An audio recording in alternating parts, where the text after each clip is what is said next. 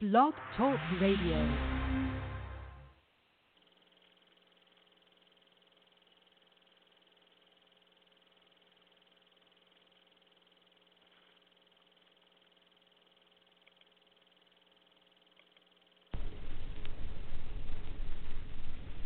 Center of the world, Africa. Center of the world, center of the world, Africa. Center of the world. Latitude 0, longitude 0. Planned by the Creator. Sylvanthropus was the first man found on the earth. That earth was the motherland, Africa. We know that without total understanding of what happened in the past, it would be difficult to relate to the future. We know that within the structure of the music, there should be a message, and the message should be truth.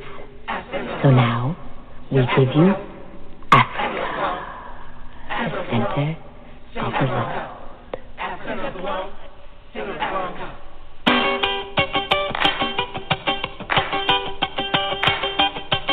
Center of the world. Africa. Center of the world.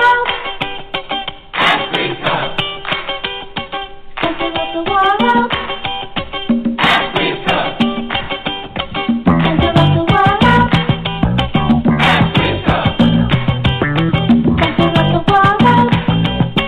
Africa. Center of the world. Africa.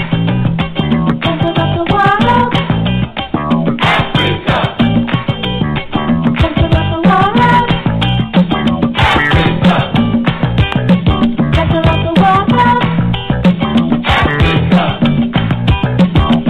the world. Africa. Center of the world.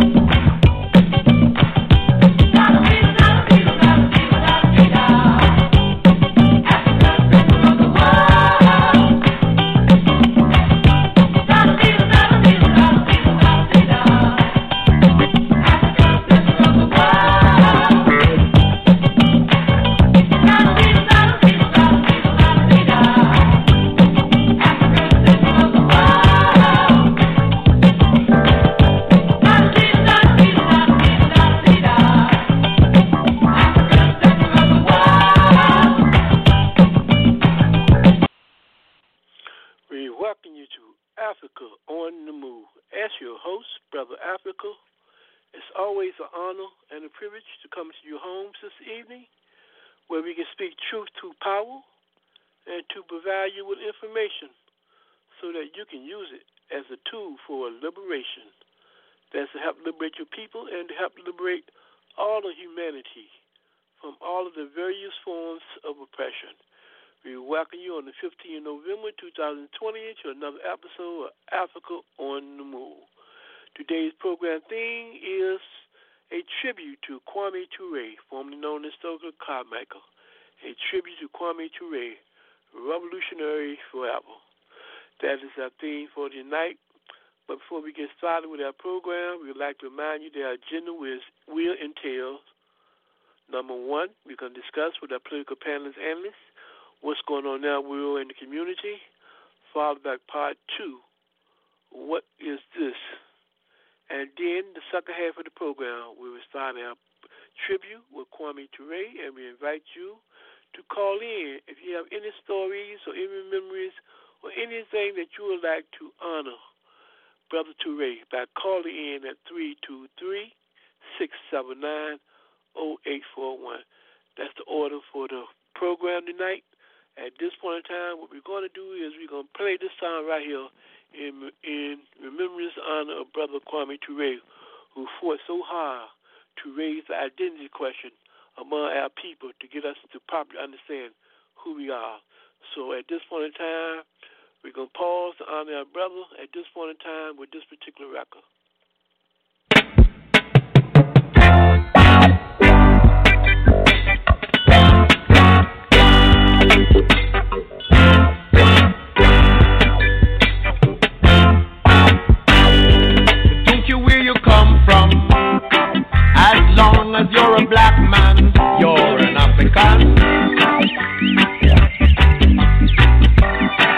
No mind your nationality, you have got the identity of an African.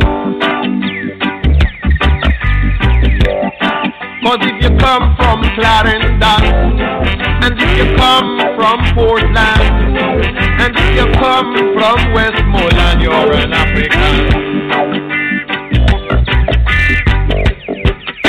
So don't care where you come from, as long as you're a black man, you're an African.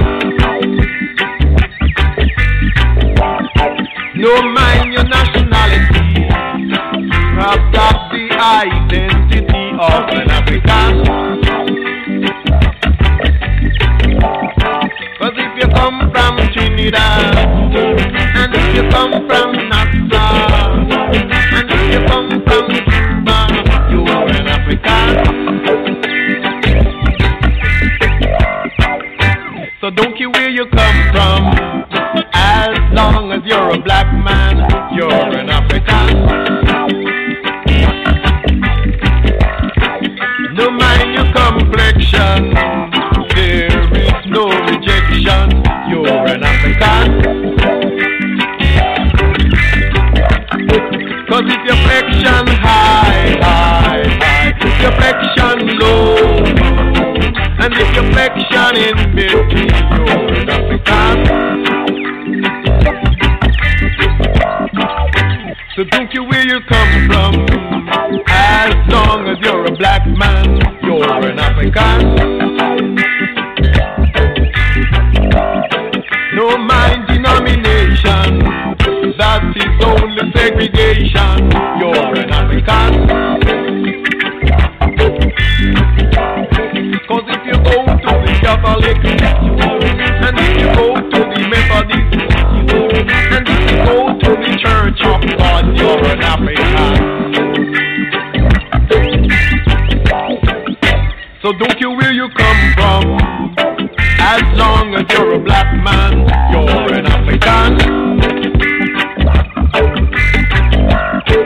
No mind your nationality, I've got the identity of an African.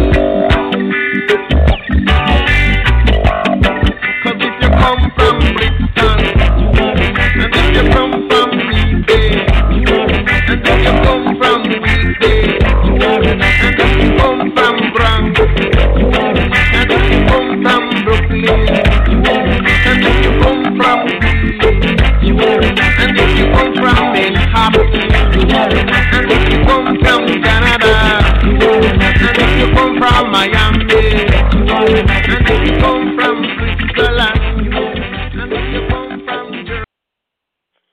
That's right. No matter where you come from, you're African. That was a message and a legacy that Brother Kwame Ture tried to instill in his people by making them understand, very importantly, that they are Africans and they should be proud of it, and they have a glorious history in which they never should be ashamed of that history in their home. We will be doing a tribute later on in honor of Brother Kwame Ture, Revolutionary Forever.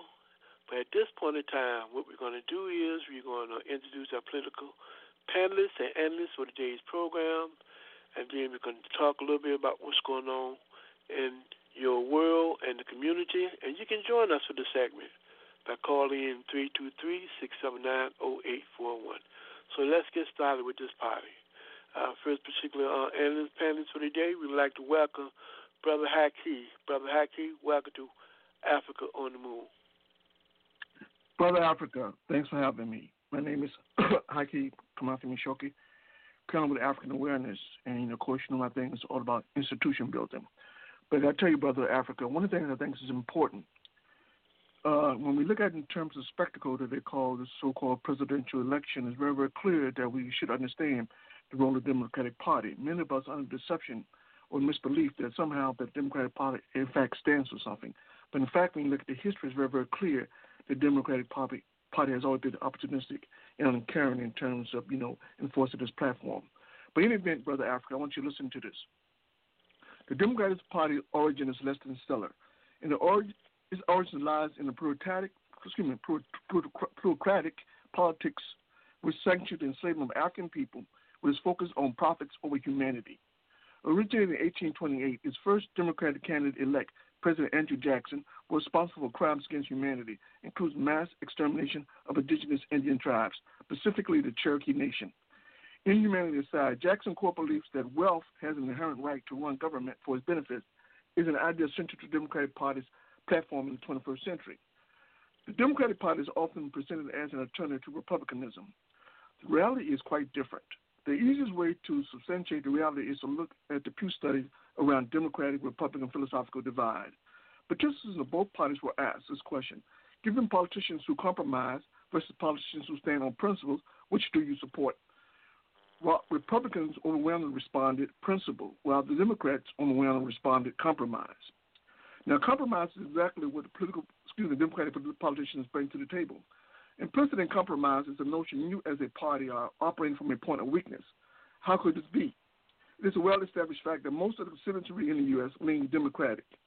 If democracy is philosophically egalitarianistic, the greatest group, the greatest number, how should we account for Democratic leadership that perceives itself with the weaker hand?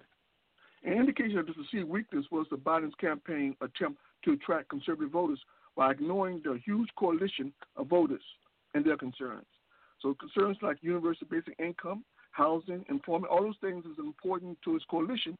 They could have very easily, won this election, but yet they chose to ignore those issues. So the question arises, who interests do they serve? Now, if potential votes translates into power, certainly Democrats will have immense power. Looking back at President Obama's first term as president, both Senate and House of Representatives were controlled by Democrats.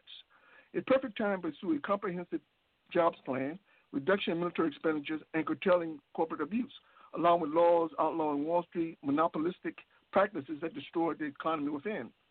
Ironically, no such legislation was offered by the Democratic Party leadership or the president himself. If these failures were not enough, the drain on the national treasury continued, and any discussion on taxing the rich by the Democratic administration was avoided. The question has to be asked, if Democratic leadership does not serve the interests of the electorate, whose interests do they serve? Now, architects of the U.S. Constitution have always been clear whose interests the Constitution serves. Republican leadership has always been aware whose interest is enshrined in the Constitution. From the Federalist Party to the Democratic Republican Party or the Anti-Federalist Party, the realization that capital would define the foundation of American political institutions, not democracy. Ensuring allegiance to the Constitution and safeguarding against proscription, in other words, repealing the Constitution, was relatively simple. The realization wealthy individuals would be beneficiaries of a political economics arrangement proved prophetic when Jackson implemented a spoil system in which business connections, friends, and families benefit from his presidency. This precedent of legalized corruption during Jackson's presidency and campaign donations and lobbying industry of today is a testament to the monetary benefits that flows to both Democrats and Republican leadership today. The Democratic Party leader presents no real value to voters. The only real value the Democratic Party leadership represents is the value to the deep state.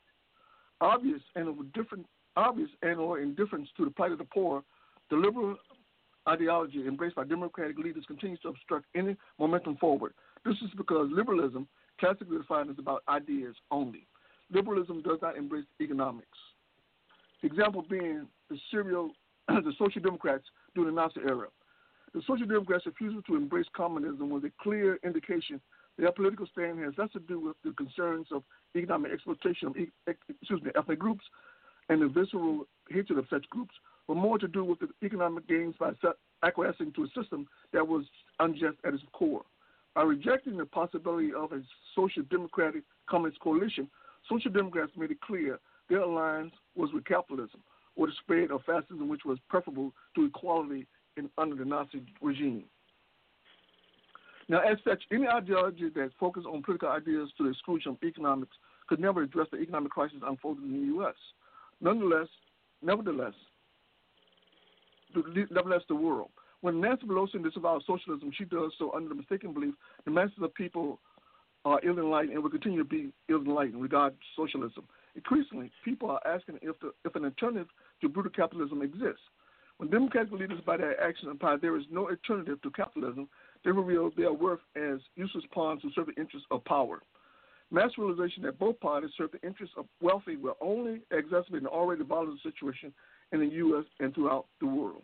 And let me close by simply saying this, Brother Africa. One of the things that, recently, there was a book that was published by Klaus Schwab called The Great Reset. And he talks about the changes that inevitably has to take place in terms of those people in positions of power. In order for them to maintain that power, what they have to do to maintain that power. And so it's very interesting. So at the same time this book came out, there was a situation in which on Fox News, there was a banner that was flashed across the screen, and the banner read, "Coming for blacks, Indians first, welcome to the New World Order." So clearly there is a lot of vitriol in terms of ethnic groups in the society. And the question is that given the overall decline of the economy and given this kind of vitriol, this kind of hatred that permeates the society, the question is, what do you think is in the cards, in terms of what's going to happen to, ethnic minorities in the society? So there are those who take the position that, in fact, that because this is America, nothing of any substantial nature is going to occur, then, in fact, in America, nothing bad would never occur. But when you look at the history, of course, the reality is quite different in terms of atrocities existed, particularly when economies are in decline, when systems are in decline. So clearly we got to realize that this decline that we're witnessing, we understand that there are real implications in terms of our lives, our longevity in the society. So we have to become organized. We have to have institutions. So we have to clearly identify what the issues are and what we're up against. Because without that understanding, then it's very difficult to forge ahead, under such oppressive circumstances. And I'll close with that. Thank you, Brother Hakeem. Next we'll go to Brother Moses. Brother Moses, welcome to Africa on the Move. Thank you, Brother Africa, and greetings to everyone within the sound of my voice. My name is Robert Andrew Moses. I've been in the struggle for scientific socialism from the moment I was introduced to Marxism during a government class back in my high school years, 1968. I call Marxism the race to cure racism. I bear witness that there's one God, Jesus, who is the author and finisher of my faith, and that Mao Zedong is his messenger for government. Fathers, help your children. And thank you once again, Brother Africa, for allowing me to be on the show. It's always an honor to have you, Brother Moses. Before we go to our break, Brother Hackey, before we go to the segment, what's going on in your world community? In your first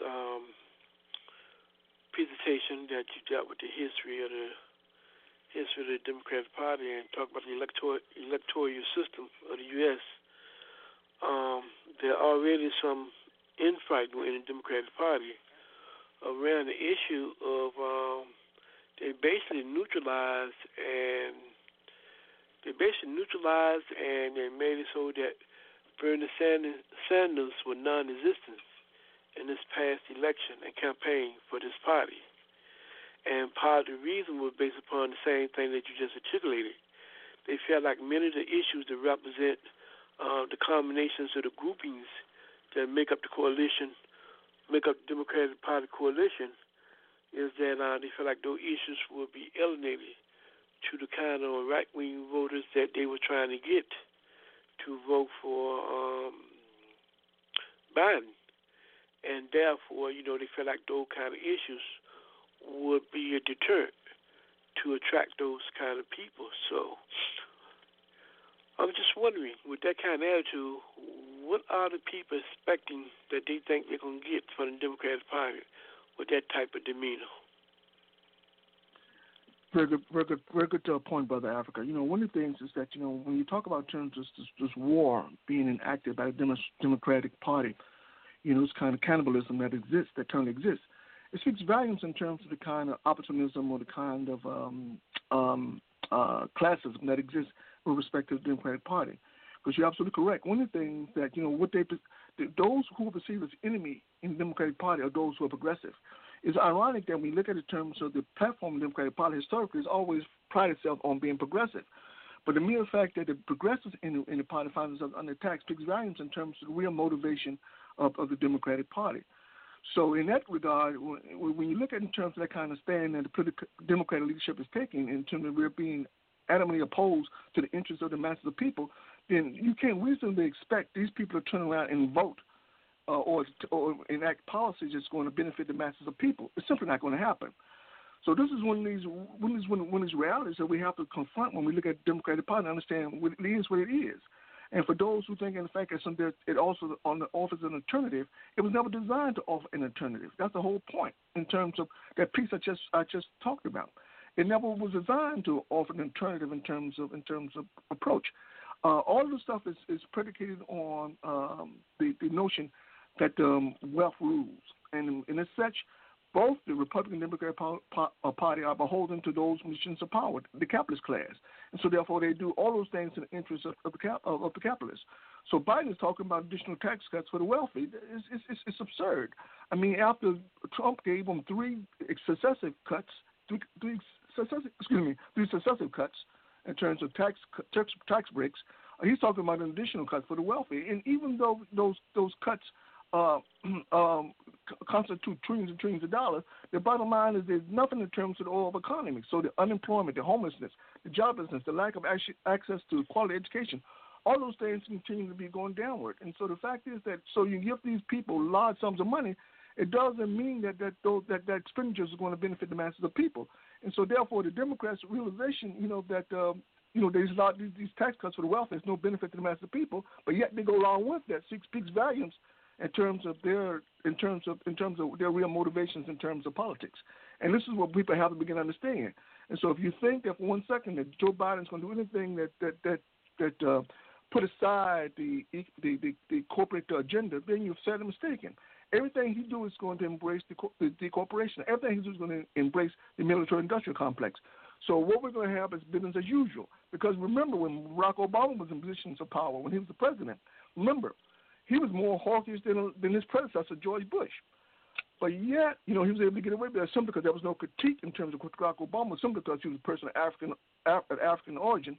People didn't critique him. They felt like, it would be statistically, or not statistically, but it certainly would be strategically unwise to go after him simply because, given the fact, being an African person, that he's under immense pressure in terms of, from the powerful, in terms of trying to find some means in terms of getting him out of power. And so people were hesitant to even criticize Barack Obama in terms of what he did. But clearly, Barack Obama's policies were antithetical in opposition to the interests of the masses of people, and specifically the African community. So clearly, the Republican Party has no desire whatsoever in terms of embracing those concerns as they impact the masses of people in society. And if in fact, if you look at it in terms of just the sheer numbers in terms of people who support, progressive policy, that if the Democratic Party just focused on that alone, that would ensure them victory across the board. But the mere fact that they won't do that speaks volumes in terms of they're beholden to the powerful. They're beholden to the rich. They're not beholden to the masses of people. And we have to fundamentally understand that is a core reality and stop deceiving ourselves into believing that, in fact, there's an alternative. When the reality is that it was never designed to be an alternative in terms of the politics that govern the society. Thank you, Brother Haki. To our listening audience, you listen to Africa on the Move. Our theme today is a tribute to Kwame Ture, formerly known as Socrates Carmichael, revolutionary forever.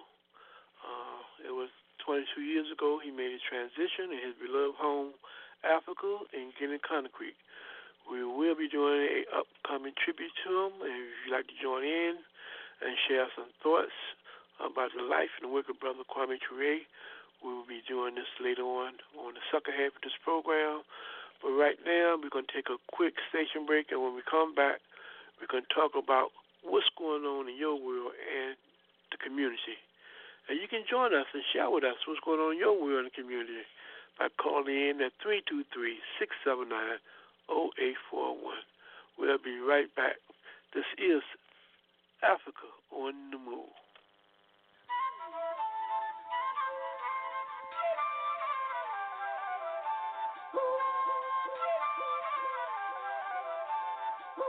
So vast, so great, the African embrace,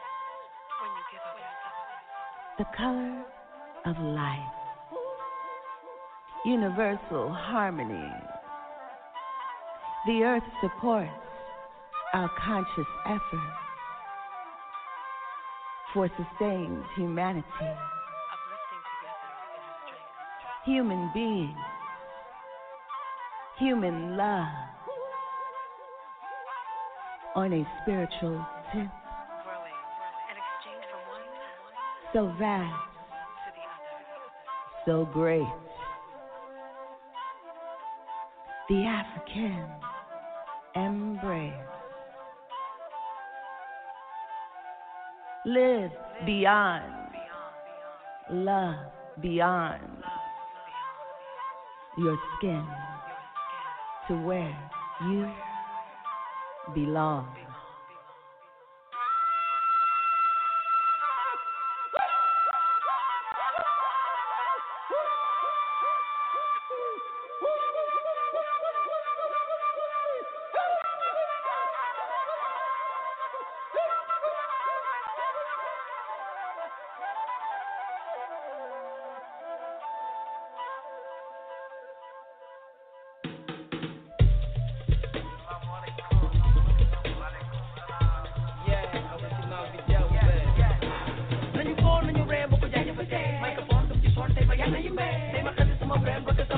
Mama C, Mama Sa, Mama Africa. Lemon, I'm on the banana. When they give come on down, I'm on the RMC. Hip hop town, we give beat town. It's a good, original one. Hip hop town, we give beat town. It's a good, original one.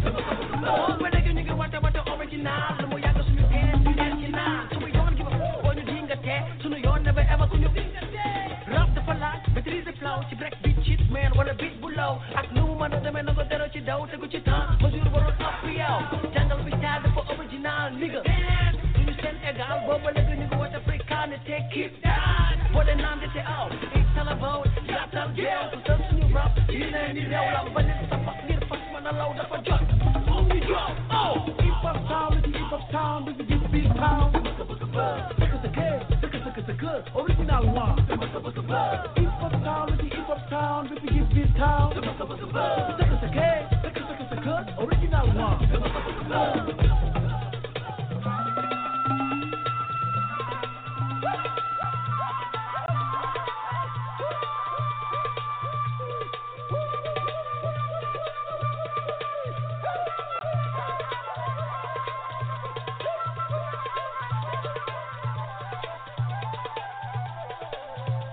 Who are we, and how do we be?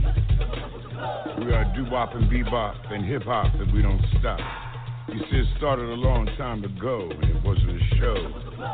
We gave birth to a style like a precocious child, feeling the passion for life, erasing away all the strife. Telling our tales with verbal mail, putting honey on the blade, creating language to persuade. Share who we've always been. Always a blessing, never a sin. We are doo-wop and bebop and hip-hop, and we don't stop. See, our mother gave birth to everyone on earth. So we echo her call and always walk tall. Because we're hip to the world, so we create black pearls that everyone can wear, that everyone can share. We can't live in despair, so we shine everywhere. On and on. On and on. On and on.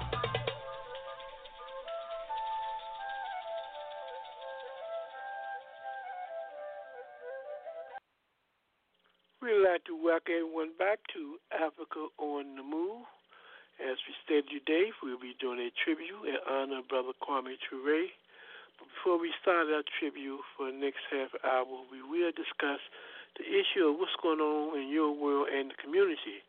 And you can join us by sharing with us your thoughts of what's going on in your world and the community by dialing 323-679-0841. Please hit 1, and we will acknowledge your last four numbers.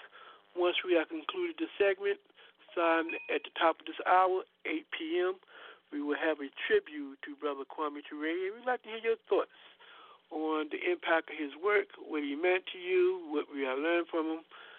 We would like for this to be a reflection of the people. It's the people who make history, so also it must be the people who must write it. So that is coming up shortly. But again, right now, we're going to discuss the theme, what's going on in your world and community. We'd like to hear that. Please free to dial in at 323-679-0841. So let's go to Brother Haki. We can come to you right now.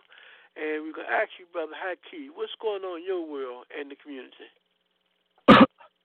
Yeah, well, this Brother Africa, I tell you, there's so much manipulation in society. I tell you, it boggles the mind. But in any event, recently the Pfizer CEO, Albert Bourla, he sold 132,508 shares of Pfizer stock.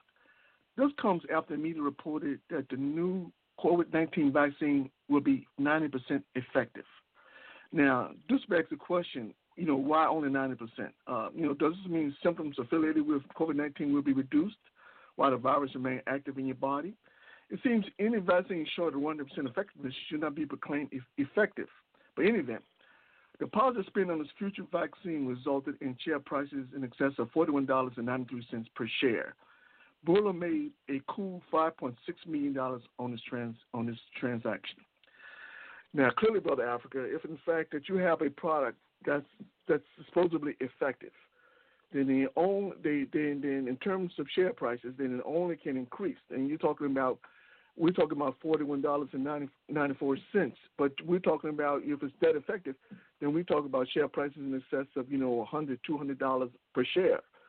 So the mere fact that he traded 132,508 shares of Pfizer stock, before the vaccine actually hit the market, speaks volumes in terms of perhaps some type of collusion taking place with respect to this vaccine.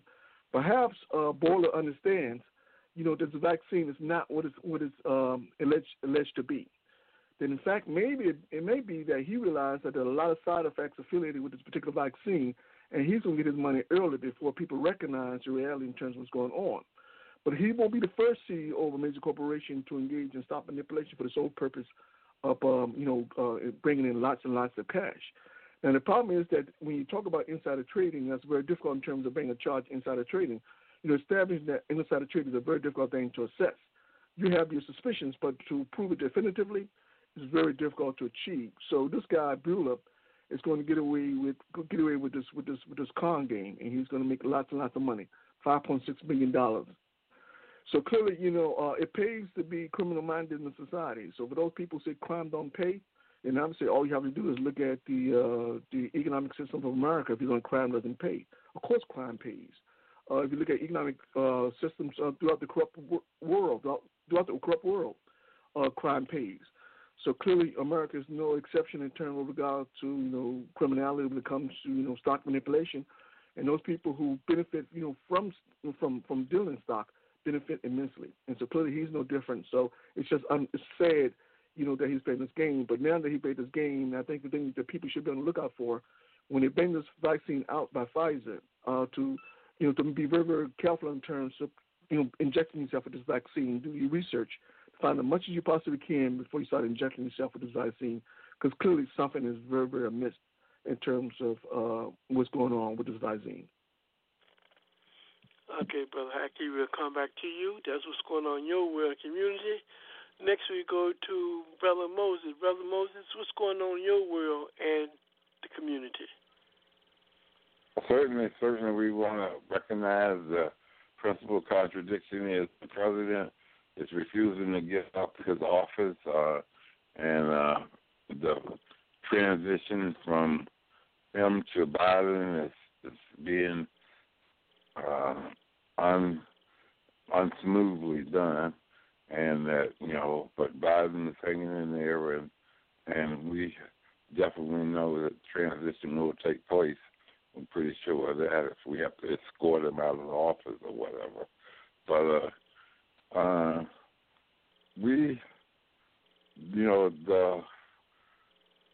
that's really the principal contradiction I feel like in the world today. If this waiting to protest Biden and his administration, but not quite ready to do so because he's not even in office yet. But we know we got our work cut out for us, and so that's where our eyes are focused. Thank you. Okay, thank you, brother Moses. We have a few participants on the board. We're going to go to our participant right now in the segment, what's going on now, we're in the community. We're going to bring in our Brother Neil. Brother Neil. Brother Neil, welcome to Africa on the Move. What's going on in your world in the community? Well, a lot of things going on. We got some big elections going on. We have the election in Ivory Coast, Cote d'Ivoire, and you have a president who was backed by the IMF and the World Bank a few years ago because they said there was irregularities on the part of a more progressive and more Pan-African president, and they installed him, and now he's running for an illegal third term, and he's locking up all the opposition people.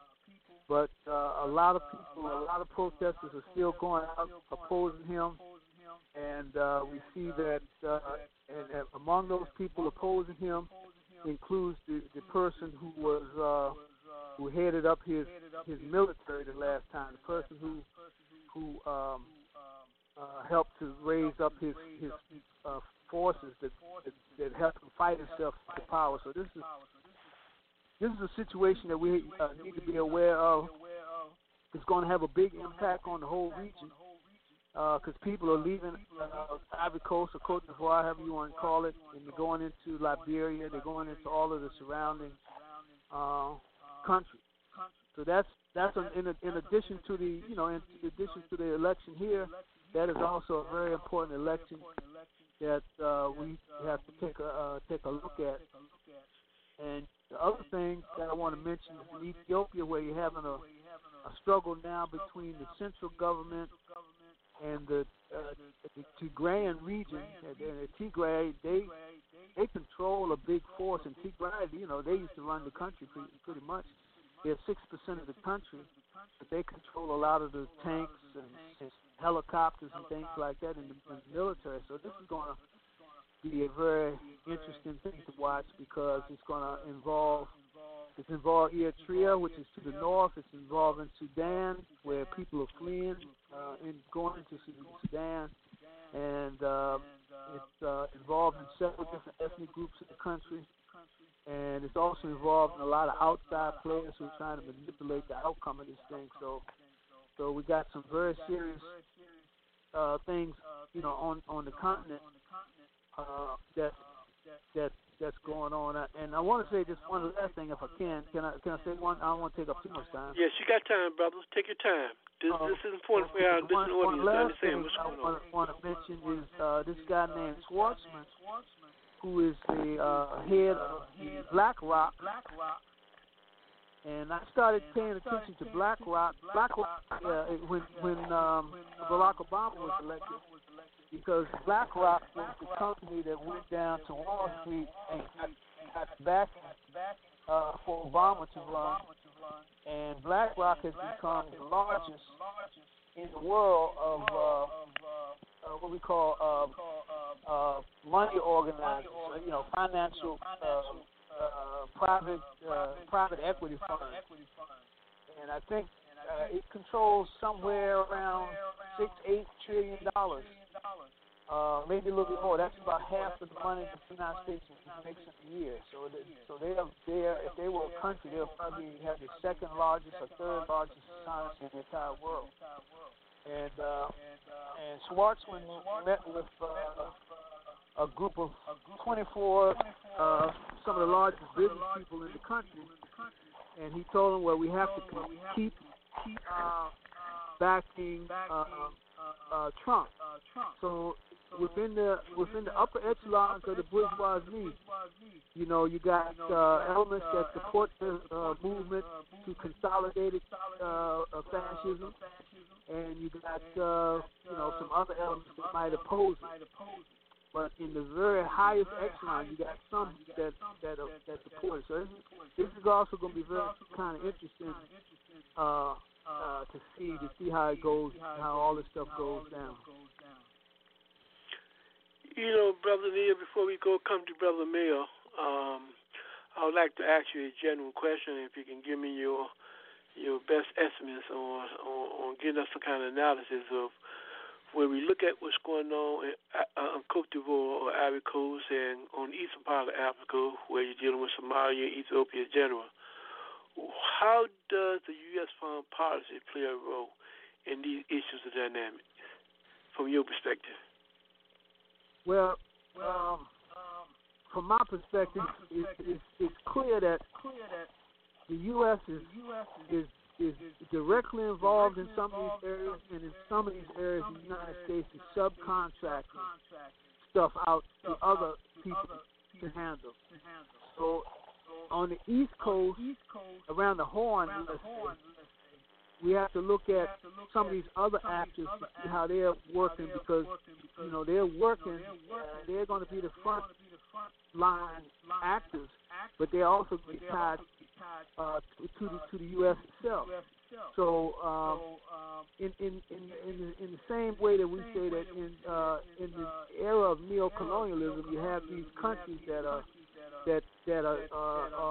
really countries in name only, but they don't control their foreign policy. You also have sub-imperialist powers. You have a farm team, a minor league, and so you have the United Arab Emirates. They're involved in that region. The Saudis are involved in that region, and of course the Israelis are playing a bigger and bigger role in that region, especially since they got recognized by the Sudanese government, and now by the Malawans, which are further down, but in that region. So we're going to see some squeezing on that region. About in 1970, early 70s, around 73, this guy wrote a book, and he looked at Africa. He put a map up there, and he said, the strategy, imperialist strategy for the continent was to first come and control, and he was talking about from the 70s onward.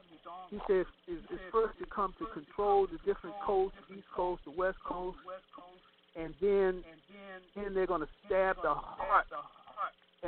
That's the Congo and Central Africa and so forth. And from that point on, you're going to see breaking out of different pieces. So we see the North Africans trying to carve that out and make that a part of the European economic and political structure. And in West Africa, you see the same thing with the French and the United States, and under Bill Clinton. A lot of people think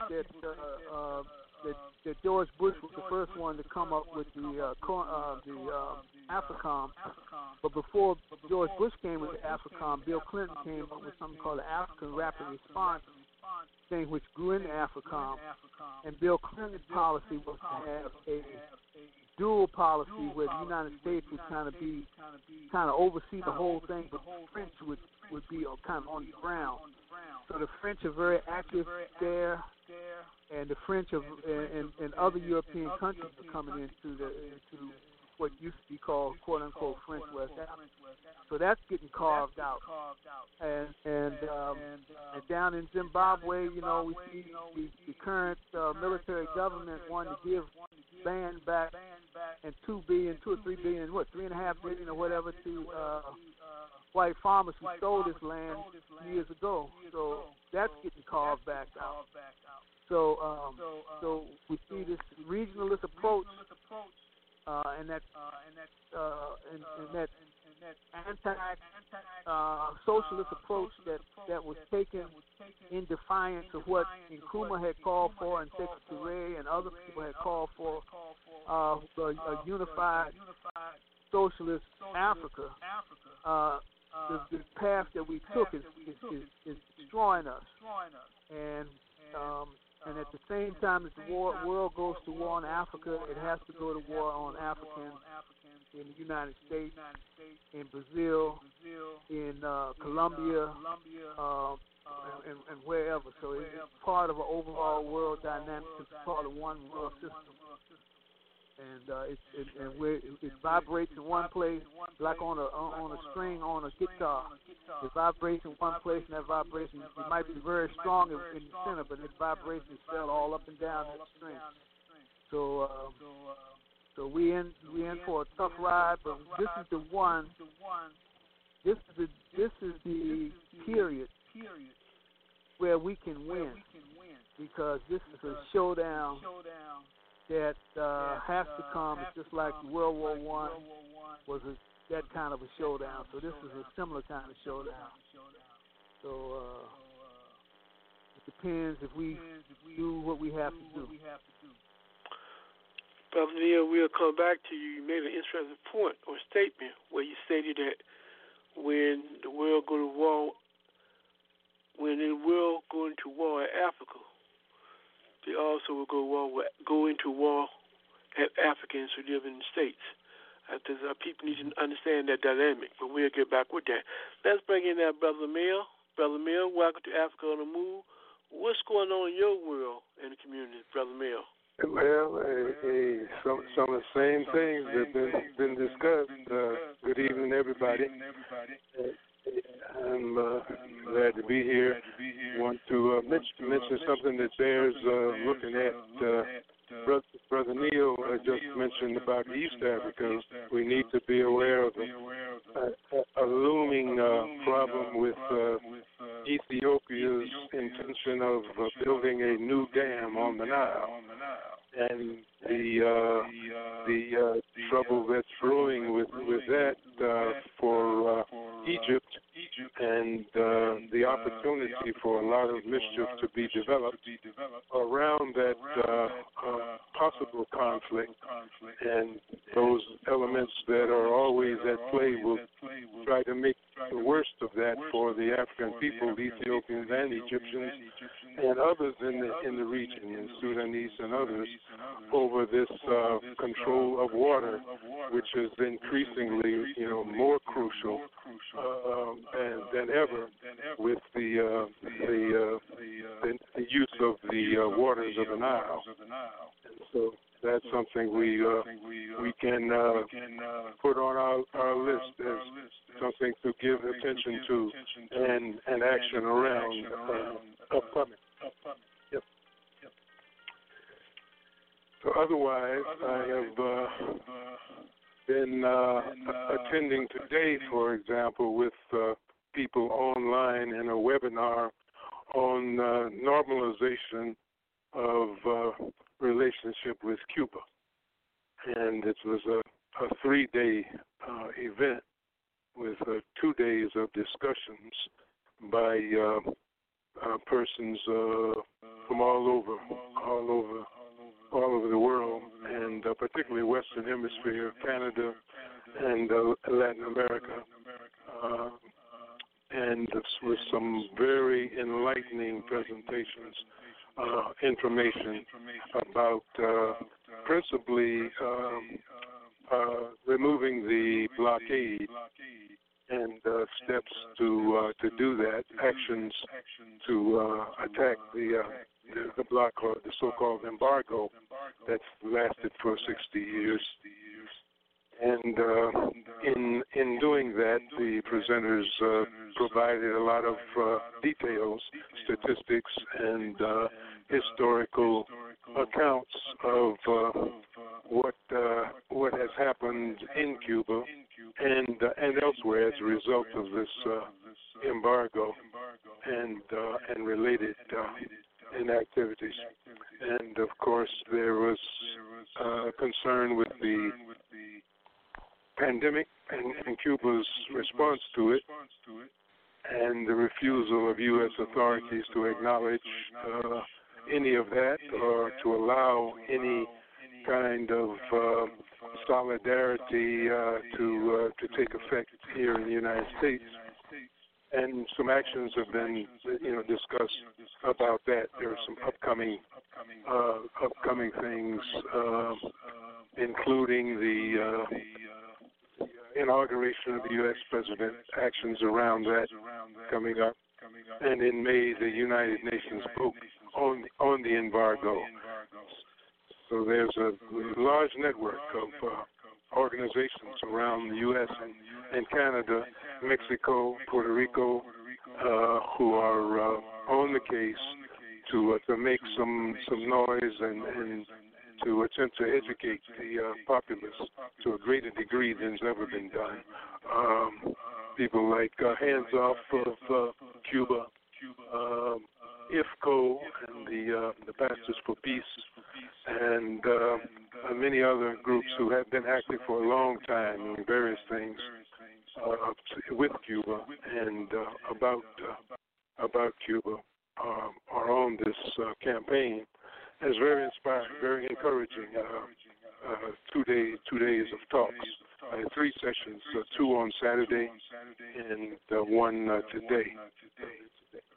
And so the campaign recognized the overall importance of it, the entire Latin America situation and U.S. imperialism in that regard, and the specific situation in Venezuela and Nicaragua, and it was very, very well done webinar series, and I came away a bit encouraged by the event and the people who were involved in it, and that's just before signing on with you.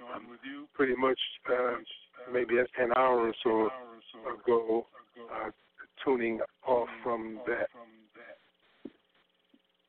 And, Brother Mayor, I've been receiving some good reports as well as relates to the events that took place this weekend around Cuba. People have said been very enlightened and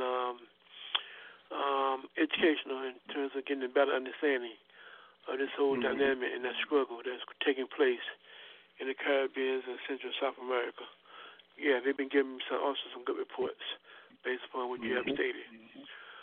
Well, audience, you listen to Africa on the Move. We in the segment, What's Going On in Your World and Community. If you have anything you'd like to share with us concerning what's going on in your world and the community, feel free to dial 323-679-0841. Going back to you, Brother Haki, and to my participants, if you have anything that is stated that you would like to add to or have a question about, feel free to raise it, as this whole program is set up to be informed and to educate our people on the various issues and concerns that are affecting our communities throughout Africa and diaspora. So, Brother Haki, you raised a really interesting point in your recent presentation around this whole question dealing with this pandemic and dealing with this trying to come up with some kind of cure for this virus, and how the owner sold off large sums of his stock. In reference to that, I would like to have your perspective and other participants' perspective on the issue of when we normally talk about doing research to come up with some kind of antidote to a virus or something. It is my understanding that it takes many years to come up with any kind of solution to any kind of viruses that is new. You just can't make things in a short period of time. Just understand the scientific process and the type of experiments that you have to do. And so to talk about coming up with something for less than 1 or 2 years, how can that be? Is this just another game they are playing on the people? What is your take on this question of how quickly one is talking about coming up with a virus when normally the normal process, it takes many years before you even start talking about injecting human beings? Yeah. You know, Brother Africa, it's all about profitability, and that's the bottom line. You're right. One of the things, when you look in terms of the vaccines for flu, those vaccines are only 50% effective. So clearly, this bill in terms of creating this vaccine for something as complex as so-called COVID-19 virus, and in less than 2 years, is suspect. But again, it's all about the money. It's all about profitability.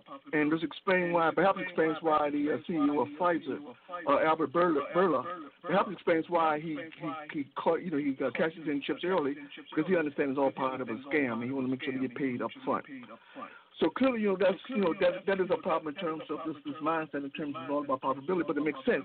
When you talk about the overall economic decline of the system, it makes sense that those people in positions of power, specifically those who deal in stock, will get paid any way they can. And so one of the ways they do that is often by stock manipulation or inside information. But let me just go back to something that Brother Mills said that I think is important in terms of BlackRock. One of the things that recently BlackRock engaged in kind of it's not really stock manipulation per se, but certainly it's manipulation in terms of business ethics. And one of the things they did was that they had some subsidiaries, individuals that they have some controlling interest in their businesses. They in turn had those businesses to actually go to the government and say, listen, we need funds to turn tools of hundreds of millions of dollars. Of course, those amounts was granted to the government. The government actually gave them those money. BlackRock in turn took those revenues that they got from the government and paid their officials higher salaries. So even though it's unethical, it's certainly in the context of capitalism, it's certainly legal.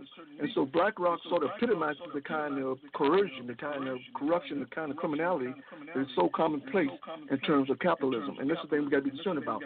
And then in terms of something that Brother Mel said in terms of Ethiopia, so one of the things we got to think about in terms of Ethiopia is that when we talk about this water crisis that's impacting Ethiopia, one of the things is that the problem goes back to 1929-1959 treaty that was made between Egypt and Western nations. Now, this treaty, in fact, determined, the water uses of the Nile. In fact, it stipulated that the Egyptians would receive 60% of all the waters of the Nile, have access to 60% of all the waters in the Nile, while Sudan would have only 13% on a yearly basis. Ethiopia wasn't even included.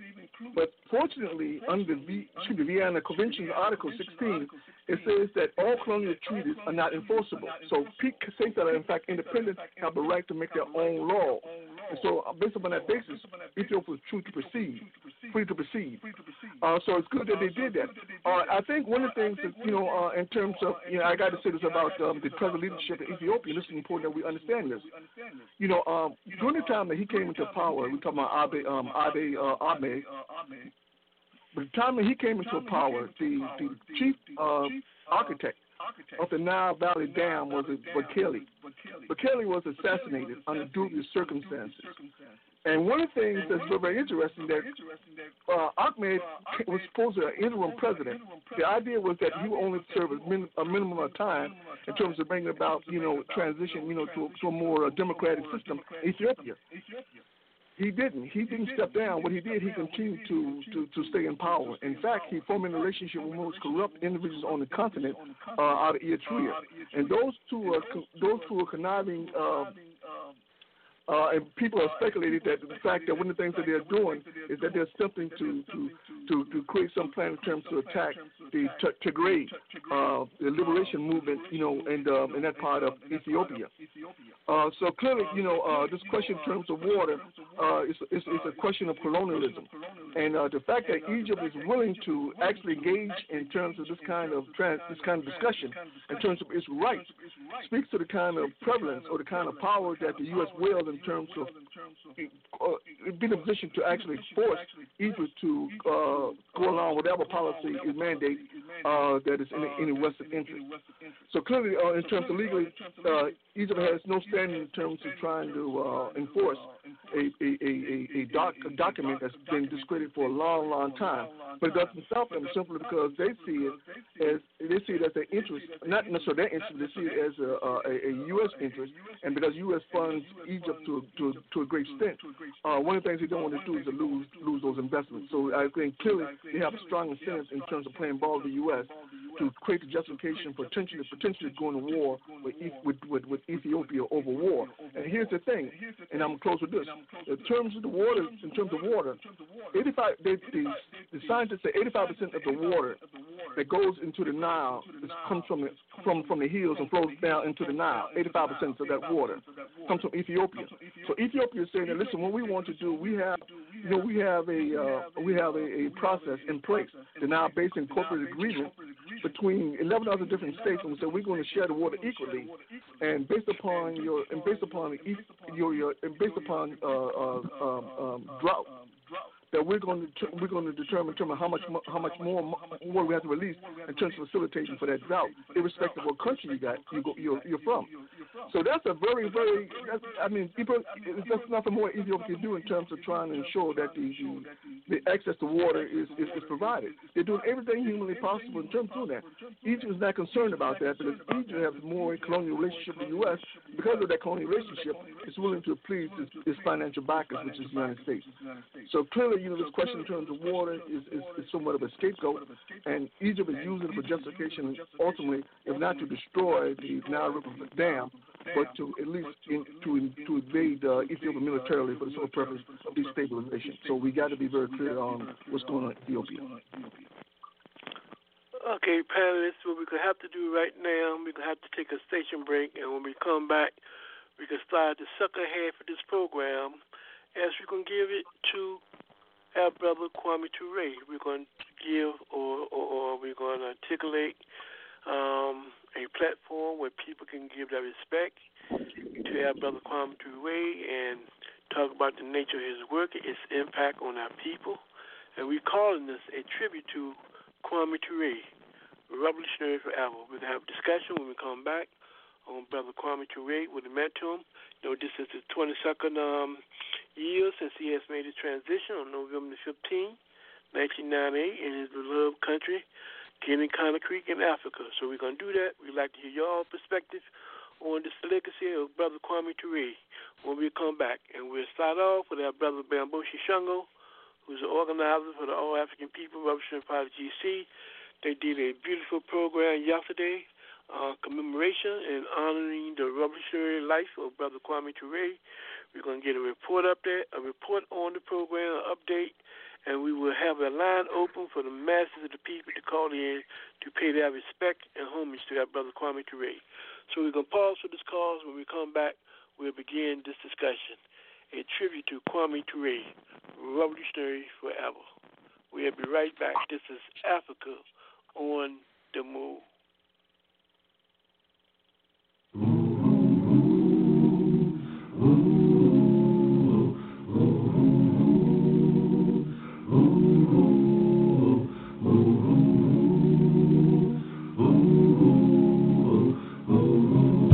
Chains, living in pain, today is the same, and nothing ever changes. Hung by the noose, can't tell the truth, filled with abuse, and everywhere there's danger. How long can this go on? When will the light I see? I know I must be strong to last through my journey, yeah, last through my journey, yeah.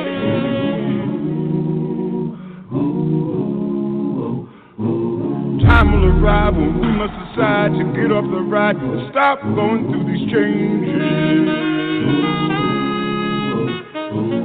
We must prepare and learn how to care, for soon we'll be there where our lives won't be in danger.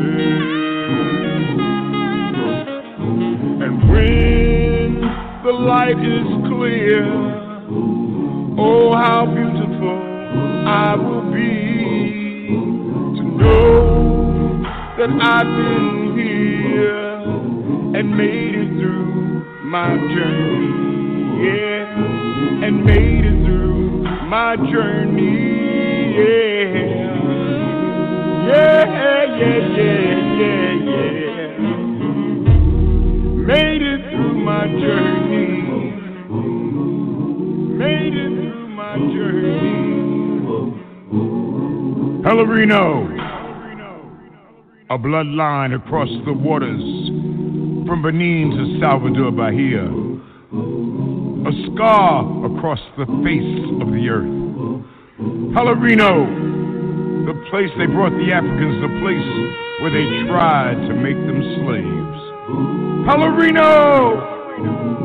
You can feel the whip, hear the cries, and see the blood in the red clay. The clay that holds the stones together is African. And each stone is a bone from a people called slaves. Pellerino is the place where death came to dwell.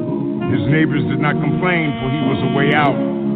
From the cold, gray cobblestone streets to the lifeless cathedrals, tall walls of demons called angels, haunted visions of white faces crucifying Jesus again and again. But in the sacrifice of this blood, of this dance with death, comes life more rich, more pure, more alive, where death spent many lonely nights pacing the floors of his funeral parlor, waiting for someone to die. Pellerino, a French word called the place of torture, became a place of strength, a place where faces of white saints became faces of black gods, where haunted visions and demons became healing visionaries and orishas from the motherland. And Jesus rejoined his kinfolk and was reborn and baptized in the sound of sensual skin turned up to dance, to inspire a fire like the sun, pronouncing his presence. Pellerino was the tongue of the flame, licking the eyes of those who have tried to remain blind, shining a light on a spirit that would not be denied. No, the chains did not break the spirit, did not enslave the music of my soul, did not shackle the will of my freedom, did not tarnish the glow of my gold. And all the Pellerinos in Africa, in Europe, in North and South America cannot destroy the majesty of my people, the love of my people, shining like the sun everywhere we go. Everywhere we go. When the light is clear, oh, how beautiful I will be. Know that I've been here and made it through my journey, yeah, and made it through my journey, yeah.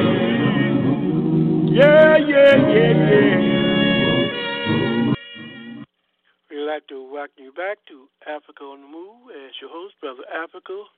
We will now start our segment, a tribute to Kwame Ture, revolutionary forever.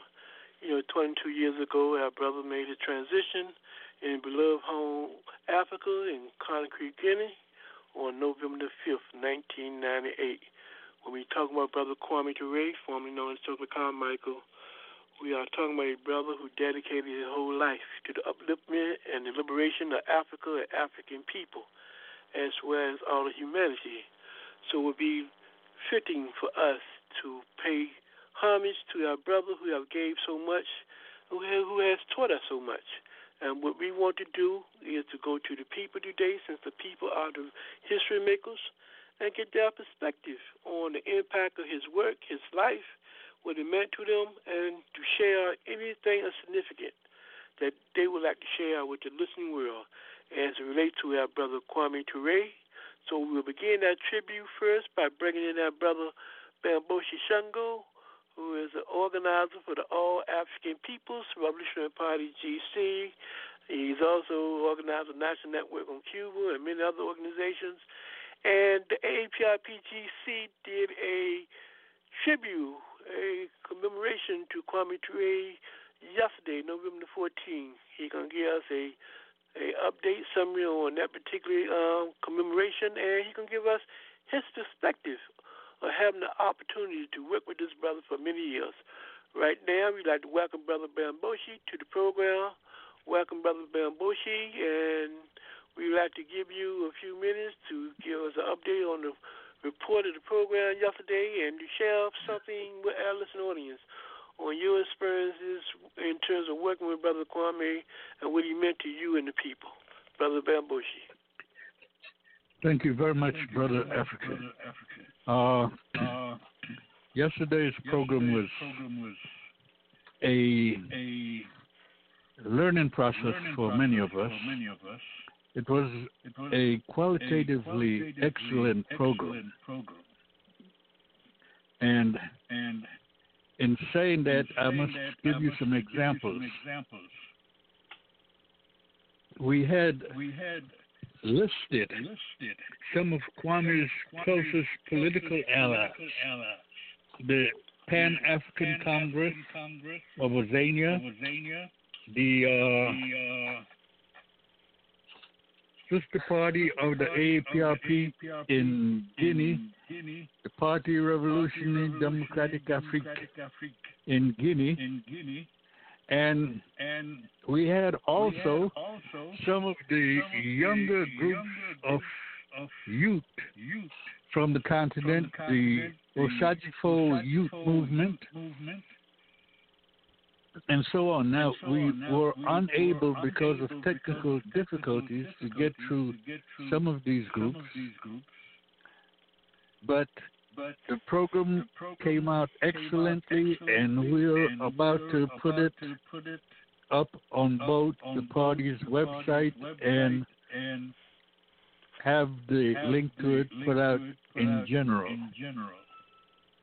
The problem I think we're having right now is that the program being 3.5 hours long, the file is a little too large to send it out as emails, so we're working on how to resolve that problem and get it out and up.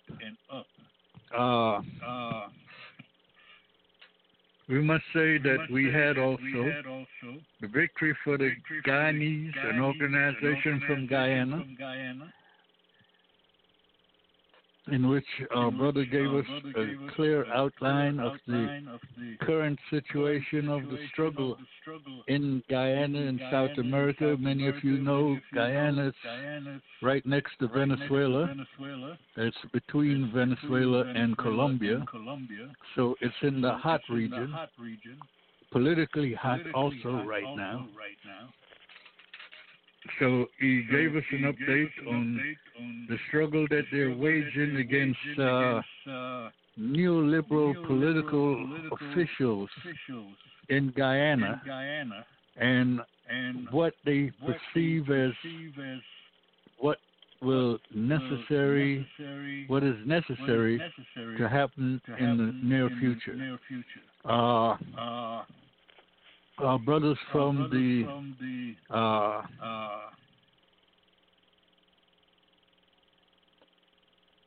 our brothers who work in solidarity with the people of the Congo, Friends of the Congo,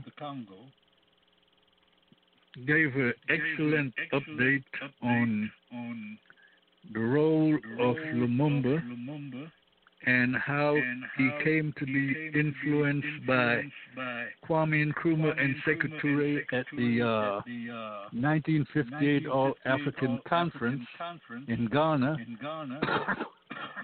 and how this conference radicalized him, and he went back into the Congo, a changed person, a revolutionary, and because of that, the Belgians, the French, and the U.S. conspired to have him killed, and they did. We had a number of other groups, and again, it will be good to look at this. We had, for example, a small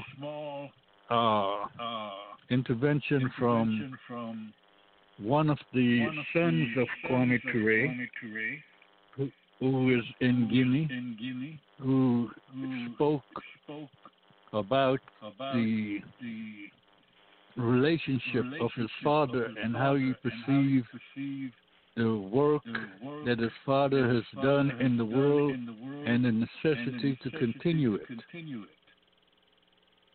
Now, many of you are aware of Kwame Ture. You are aware of him in his struggles in the civil rights movements in the 60s. His proclamation of the necessity for black folks to have black power. But while he spent an average of about 7 years working inside of the Student Nonviolent Coordinated Committee, waging demonstrations, protests, and organizing in the South in the 60s, he spent approximately 30 years organizing for the total liberation and unification of Africa under an all-African socialist government. He organized with the clear analysis and understanding that as a people we must have a common ideology. And that ideology must be rooted in our history, and it must be endogenous. By that we mean it must come from us. It cannot be given to us by somebody else, imposed by some other group. It must emanate from us, so it must be endogenous. So Kwame, understanding this clearly, set it out in 1968 to meet Brother Kwame Nkrumah. And it's very strange because Kwame's meeting with Nkrumah happened through a series of historical events.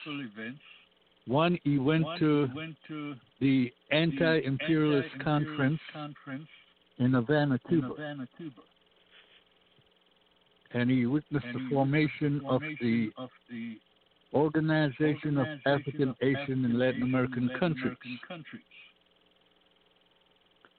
From this meeting, he had a meeting with President Ho Chi Minh of Vietnam. He left Cuba on the way to Vietnam. However, into that flight, the Cubans ordered the plane to return to Cuba. They took him off the plane and put him on a plane to Russia because intelligence had gotten word that there was going to be an assassination attempt on Kwame in Europe if he had stayed on the flight path that he was on. So he went through Russia to Vietnam. In Vietnam, he met Zhou Enlai, he met Ho Chi Minh, he met a number of key important liberation movement figures who were fighting for the Vietnamese. And he met somebody who, as he traveled from Vietnam to China, told him that it was a necessity for him to come to Ghana and meet Kwame Nkrumah. That person was Shirley Graham Du Bois, the wife of W.E.B. Du Bois. She actually facilitated not only the meeting between Kwame Ture and Kwame Nkrumah, but she also introduced Kwame to his first wife, Miriam Makeba, who we all know as Mother Africa. And the rest was history. So after that meeting and after discussions with Kwame Nkrumah, who asked Kwame Ture to return to Guinea, where Kwame Nkrumah was vice president at that time, co-president. Kwame Nkrumah asked Kwame Ture to return to Guinea to serve as his secretary, which he did until Kwame Nkrumah's death in 1972. during this time, Kwame had the great ability and the necessary closeness with Nkrumah to study the Handbook of Revolutionary Warfare. And he asked Nkrumah to allow him to develop the All African People's Revolutionary Party, which was called for in this Handbook of Revolutionary Warfare, inside the United States. Now, before this, it was basically, this party was basically being built in Africa.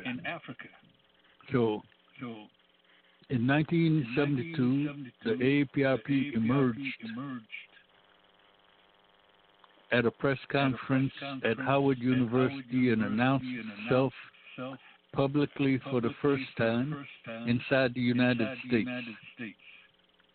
And it immediately developed just all over the place like a pandemic. Since then, many of you may know that countries that were still held as colonies in Africa were liberated, including the basically last colony, South Africa, in the 1990s, 1992. Kwame led the struggle inside the United States and this hemisphere to develop the AAPRP. That struggle continues today, and it is the legacy and the heritage of the AAPRP-GC that is taking this struggle to the masses of our people. The program for Kwame Ture yesterday was a small continuation of this struggle to organize our people all over the world for the total liberation and unification of Africa, our African continent, and to allow the resources of Africa to once and for all go to benefit in the African masses no matter where they are in the world. I think I will stop here and see what Brother Africa may have for us. What we're going to do right now, Bamboshi, we're going to allow individuals who have been waiting patiently to make that contribution on how they will best remember the legacy and the life of Brother Kwame Ture. And we ask each individual to be mindful of the time, because we ask if you can make your presentation, keep it within a time period of 2 to 3 minutes. We will greatly appreciate it. So we can go to our Brother Makaso, who can briefly introduce himself, and he will make his statement in terms of how he will best remember the life and work of Brother Kwame Ture. Brother Makaso, welcome to Africa on the Move.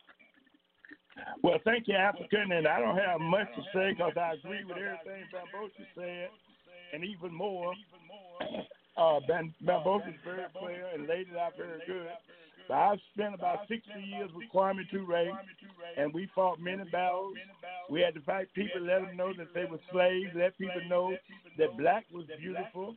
We have to let people know that they were Africans, and that was a major task to go around the world and teach people they were African, and teach people that Africa was very positive and Africa was very beautiful. Africa had great civilization and many, many African cultures, many, many African languages, many, many African deities, and that Africa was being attacked by outside forces. The Arabs attacked Africa, the Europeans, France, Britain, Germany, attacked Africa, and they used a machine called imperialism, and they have raped Africa for the last 500 years and took the Africans and scattered them all over the world. And if Kwame Ture was living today, he would tell all the Africans to come together and rise up and fight. Let's bring a disorder into Africa. Let's rise up against the neo-colonial government, and let's destroy them. Let's break the relationship with Europe. break the rape relationship, the robbery relationship, the murder relationship, the dropping bombs on Africa relationship. Let's settle that relationship and come together with a united Africa. It's time for us to fight. It's time for us to organize. And it's time to use socialism as our instrument. And we must join in with Castro, Venezuela, Nicaragua, Libya, Congo, and Chad, Mali, and all the Africans in the world that's fighting against imperialism. But our fight is for socialism, scientific socialism, and our fight is for Africa. We can never be free until Africa is free. And Idi Amin said to me once, when me and Kwame was in Uganda, come to Africa, get your politics, and then go abroad and teach it to the masses of the people. And that's what we've been trying to do. Long live Kwame Ture, long live the APIP, long live Fidel Castro, long live all Kwame Nkrumah, Ture, Lumumba, Mr. Du Bois and Fannie Lou Hamer, all the freedom fighters that exist in the world today, and long live all the fighters who are up in arms right now fighting and continue to fight, and we will defeat imperialism. Thank you, Africans. Thank you, Brother Mukaso. Next we'll go to Brother Tom Whitney. We'd like to welcome you to Africa on the Move. Welcome, Brother Tom. Hi. I hope you can hear me. Can you hear me? Yes, we can. We can hear you loud and clear. Oh, yes. Good. I'm glad to be with you. I'm speaking from the state of Maine in the United States, and I'm very pleased to be able to say something about Kwame Ture. I did not know Kwame Ture, although I did meet him once on a flight to Cuba, and he sat in this seat in front of me beside a friend of mine. And Kwame Ture talked and told the whole trip. It lasted about an hour or two from the Bahamas, and I overheard and listened to Kwame Ture as he explained who he was and what he was doing to my friend. I've been active in the Cuba Solidarity Movement, and I work with the Communist Party USA. I know Kwame Ture as an anti-capitalist, anti-imperialist, anti-colonialist, and an internationalist. We need people, heroes like Kwame Ture today as teachers and agitators. I had the assumption that who he was and what he did stemmed entirely from his understanding that racist oppression in its various forms had everything to do with capitalism. We in the world today sorely lack a spokesperson and a leader of the statue of Kwame Ture. And so that's what I have to say, and I'm very pleased to be able to be with you. Thank you for the invitation. And we'd like to thank you, Brother Tom, for your contribution to today's program. We'll put you on hold, and next we'll go to Brother Lewis Wolf. Please introduce yourself and the work that you do, and make your statement. Welcome, Brother Lou, to Africa. Thank you, Brother Lee. Thank you for inviting me, and I feel privileged to be on a very distinguished group of speakers tonight. I did not know Stokely Carmichael nor Kwame Ture. I've read a lot about him, and I've learned a lot about him from my fellow brother with you, Lee, Bob Brown. And Kwame Ture was a prominent organizer in the civil rights movement in the U.S. and the Pan-African movement globally. He was born in 1941 in Trinidad. He grew up in the United States from the age of 11, became an activist while attending the Bronx High School of Science. He was a charismatic leader in the development of the Black Power movement, first as a leader of the Student Nonviolent Coordinating Committee, or SNCC. Then he was the honorary coordinating committee member of the honorary prime minister, of the Black Panther Party. And last, he was the leader of the All African People's Revolutionary Party. I've seen some speeches by him, and one of them, he's speaking at Colorado State University, and he said, he started saying to a very crowded auditorium of all black people, and he was saying, quote, "Stop running away from being black." He said, he sort of confessed to growing up watching Tarzan movies, believe it or not. And he said, at the time, he was watching these films, and he was saying out loud, we must form a base to fight racism, because he saw that Tarzan was about killing black people. And that's part of his formation of his anti-racism work in his life. Then he mounted a chant, which everybody took up in the auditorium, and this was during the anti-war movement against the Vietnam War, and he said, "Hell no, we won't go. Hell no, we won't go. Hell no, we won't go." And the whole auditorium was filled with everybody saying that. And then he said, "If not now, when? If not you, who?"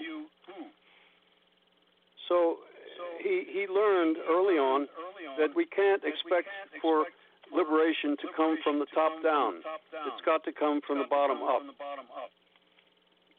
And he entered he was actually imprisoned for, I think, several years in the Greenwood, Mississippi prison. And as he emerged from the Greenwood, Mississippi prison, his first words were Black Power.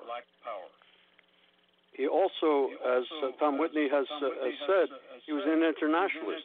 He once spoke about Haiti, and he talked about Haiti being the only country that did not allow slavery the only country in Africa that would not allow slavery on its soil. So I would close by quoting very interestingly, Julian Bond, the late Julian Bond, who said, Kwame Ture ought to be remembered for having spent almost every moment of his adult life trying to advance the cause of black liberation, unquote. I think that sums him up. Thank you very much. And we thank you, Brother Lou. And next we will go to Robin Hunter. We will bring in Brother Hunter. Briefly introduce yourself and make your statement as we continue to give this tribute in honor of Brother Kwame Ture. Brother Hunter, welcome to Africa on the Move. Thank you, Brother Lee, and to all the distinguished guests, and I appreciate all that I have heard.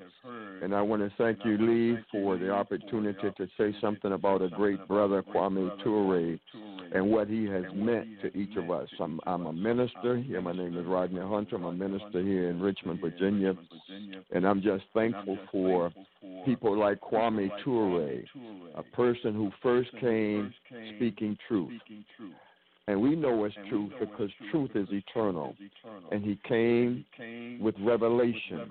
He came to open the minds of blacks who had been shackled and still mentally and intellectually imprisoned by slavery and segregation and colonialism.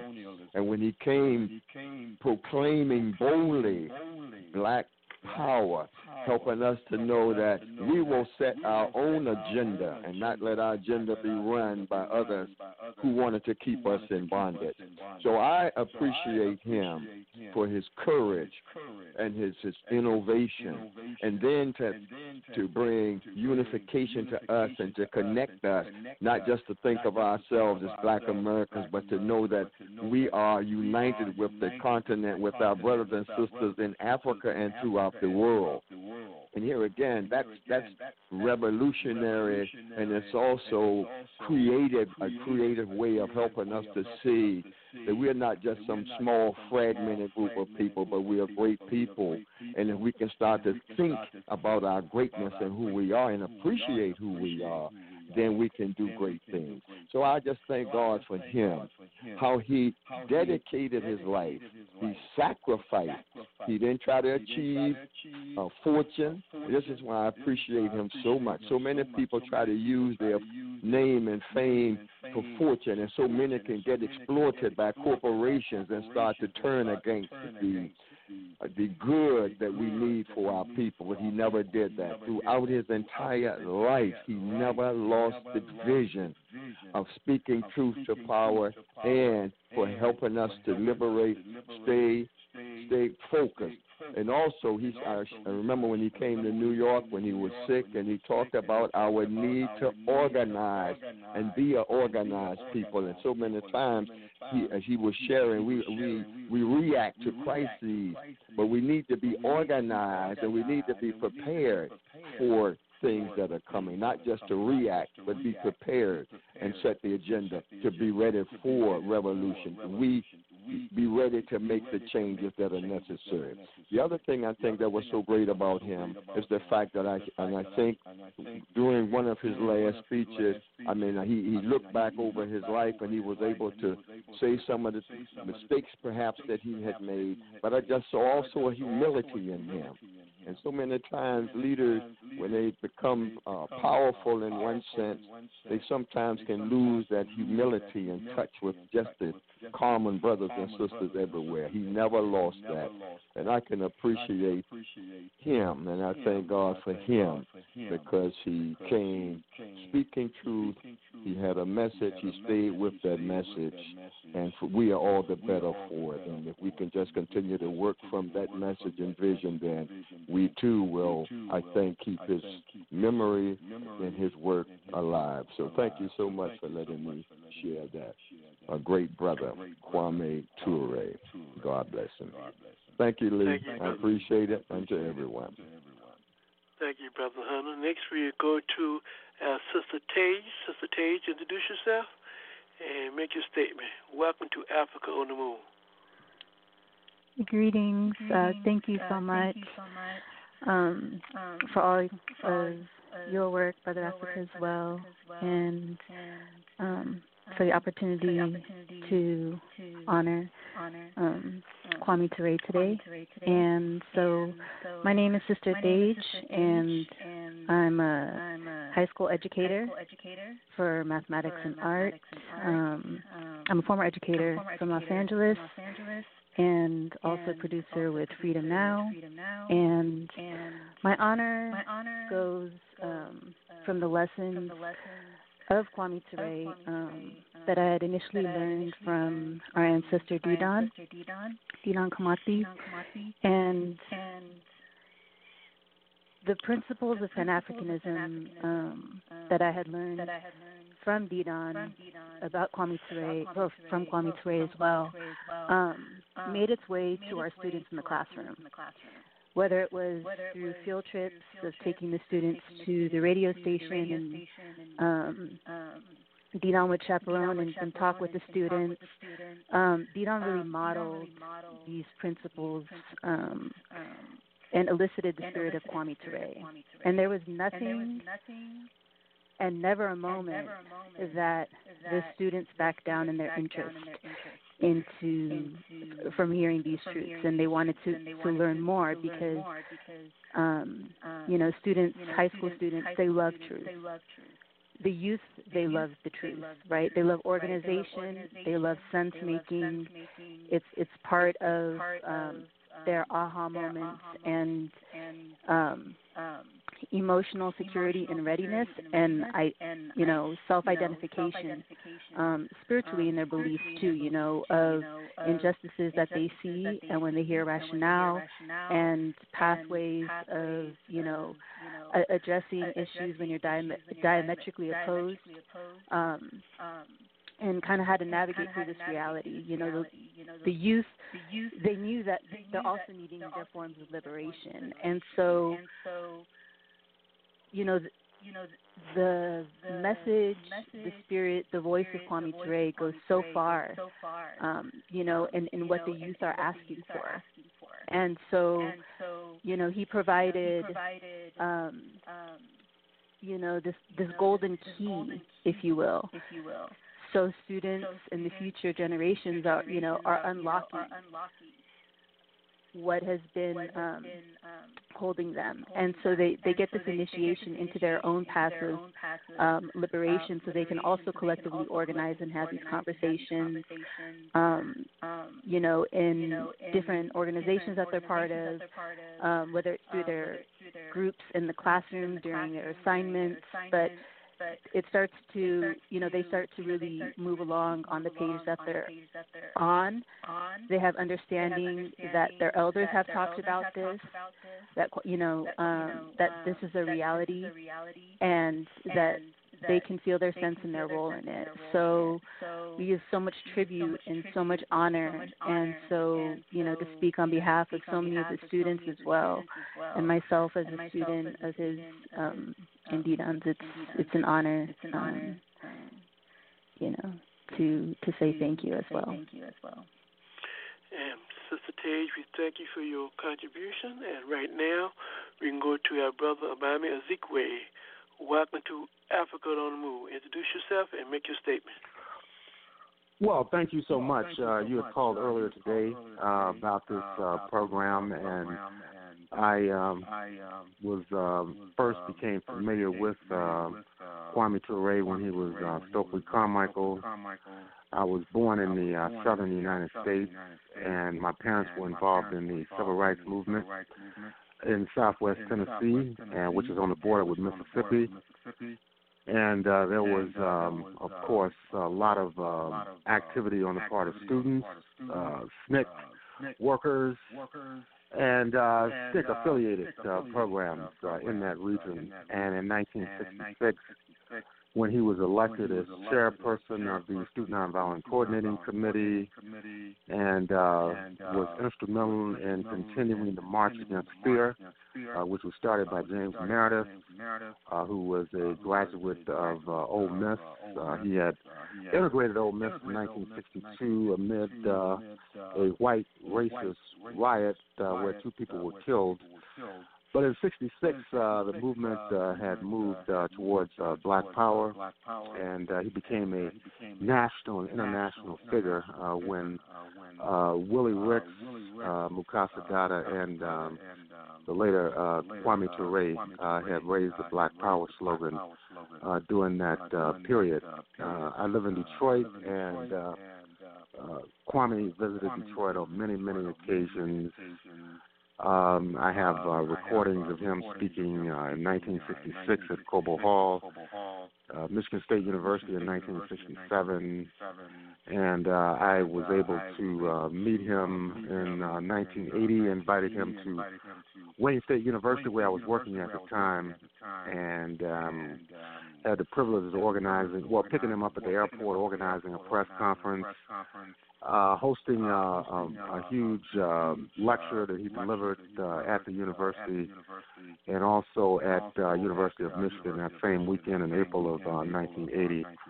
And met him and worked with him on many occasions since then. I often think, what would he say today amid the global crisis of capitalism and imperialism, where the pandemic is wreaking havoc in the number one imperialist country in the world, and what he would be saying, and I'm sure he would be saying that we need to organize, we need to conduct political education, we need to be vigilant to take advantage of this moment to move towards socialism, and I think that would be his message. He is, of course, his voice is clearly missed during this period. So much ideological confusion that exists among African people and other oppressed people and working class people, and he was always pushing the positive, the primacy of Africa, the need for revolutionary Pan-Africanism, and also the whole role of the World Socialist Movement in improving the conditions of humanity overall. So I just want to express my pleasure in being invited to participate in this broadcast. Thank you for the invitation. And we thank you, Brother Zigwe, for your contribution to this program as well. Next, we'll go to Sister Tiambe. Sister Tiambe, introduce yourself and welcome to Africa on the Move. Good evening, everybody. I'm so happy to be asked to contribute to this program. My name is Tiambe Carolyn Taylor, and I worked with Brother Kwame in the early 80s. I worked with the program committee, typing, editing huge volumes of documents, and that has been a very important part of my life and has really influenced everything that I have done, because he was such a compelling, passionate, fiery speaker that when I heard him speak on the African Liberation Days that I helped to organize, everything that I knew about history and current events, and even what I know about current events and what's going on now, he made everything so clear, because his vision was a vision high above. He was sitting from a high vantage point, looking and able to teach us and to let us know what was going on and to help us to understand our role in society. Not only was he a powerful man in history who made a tremendous impact, but personally, he was a gentleman, he was a scholar, he was a person who believed in justice. He was just an honorable human being that I will never forget, and I treasure the time that I was ever to be in his presence when he came into Washington, D.C. For events and for African Liberation Day. And thank you so much for everybody for the work that you are doing, the work that you have done, and the work that continues to be done, because, of course, we know that there's much work that has to be done. Thank you. And we thank you, sister, as well. Next, we'll go to our brother, John Steinbeck. Introduce yourself and welcome to Africa on the Move, Brother John. Yeah, thank you, Brother Africa, and it's an honor to be here with all your distinguished guests. So I think that Kwame Ture's greatest contribution to me was his message to white activists. And he said that I want you to go and organize your own communities. You know, don't try to tell us what to do. And he said more than that. He taught me about solidarity. He said that you have to organize, you have to become autonomous.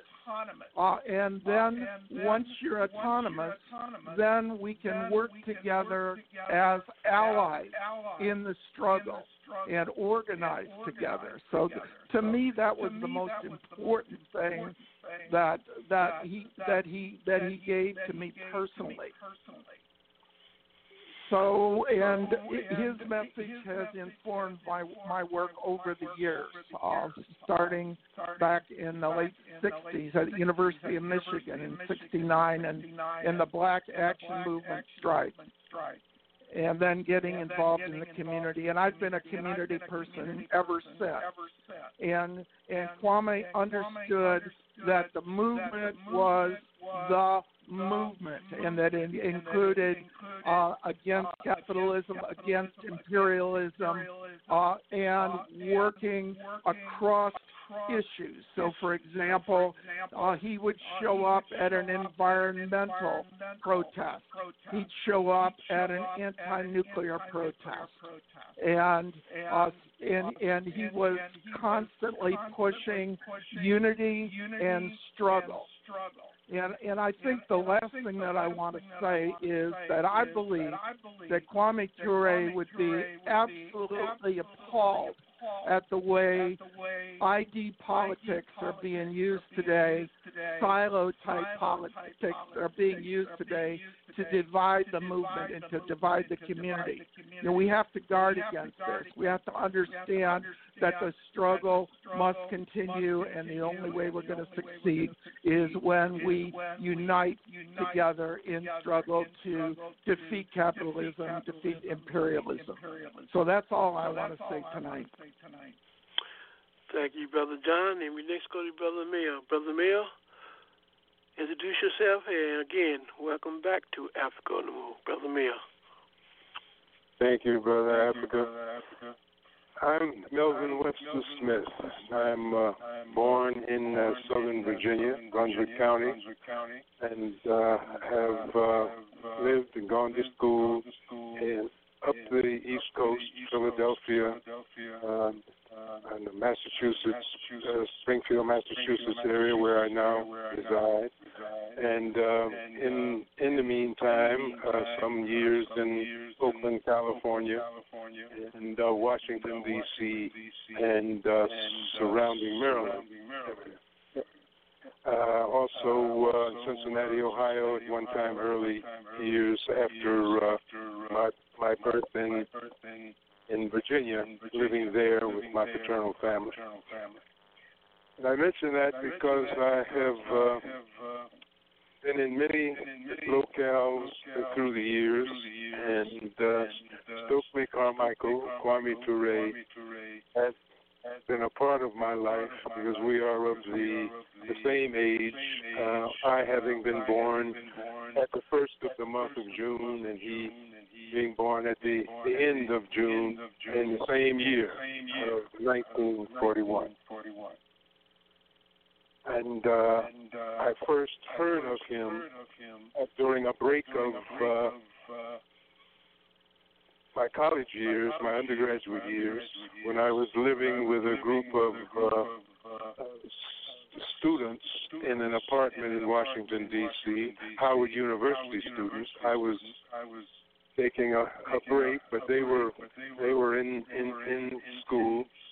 One of them being a homeboy from Philadelphia, from my Philadelphia teenage years.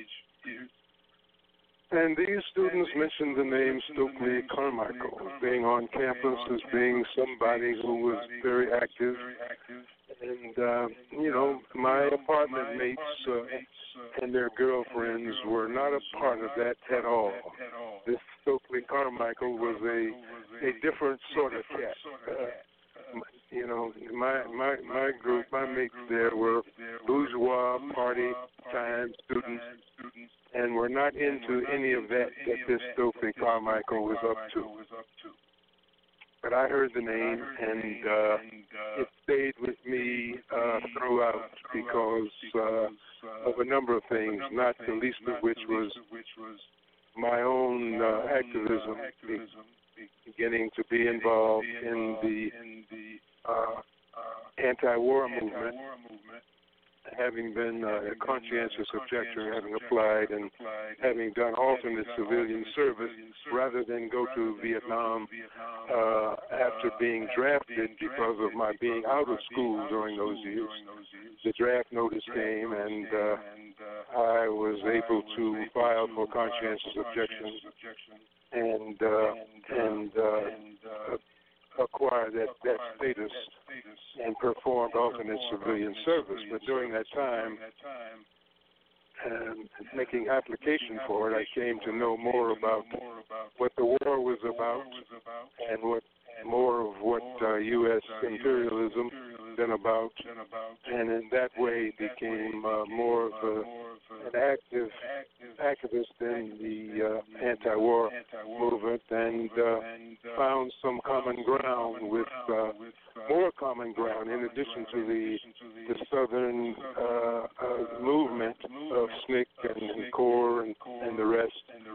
In addition to that, SNCC's stance on the war, early anti-Vietnam stance, and Stokely Carmichael's involvement in that, of course, gave me more common ground. Now, through the years, I paid more attention to what had been happening in SNCC I understood much about the Southern movement because I had lived there and been raised in Virginia from the time early years, second grade on into the late years of high school.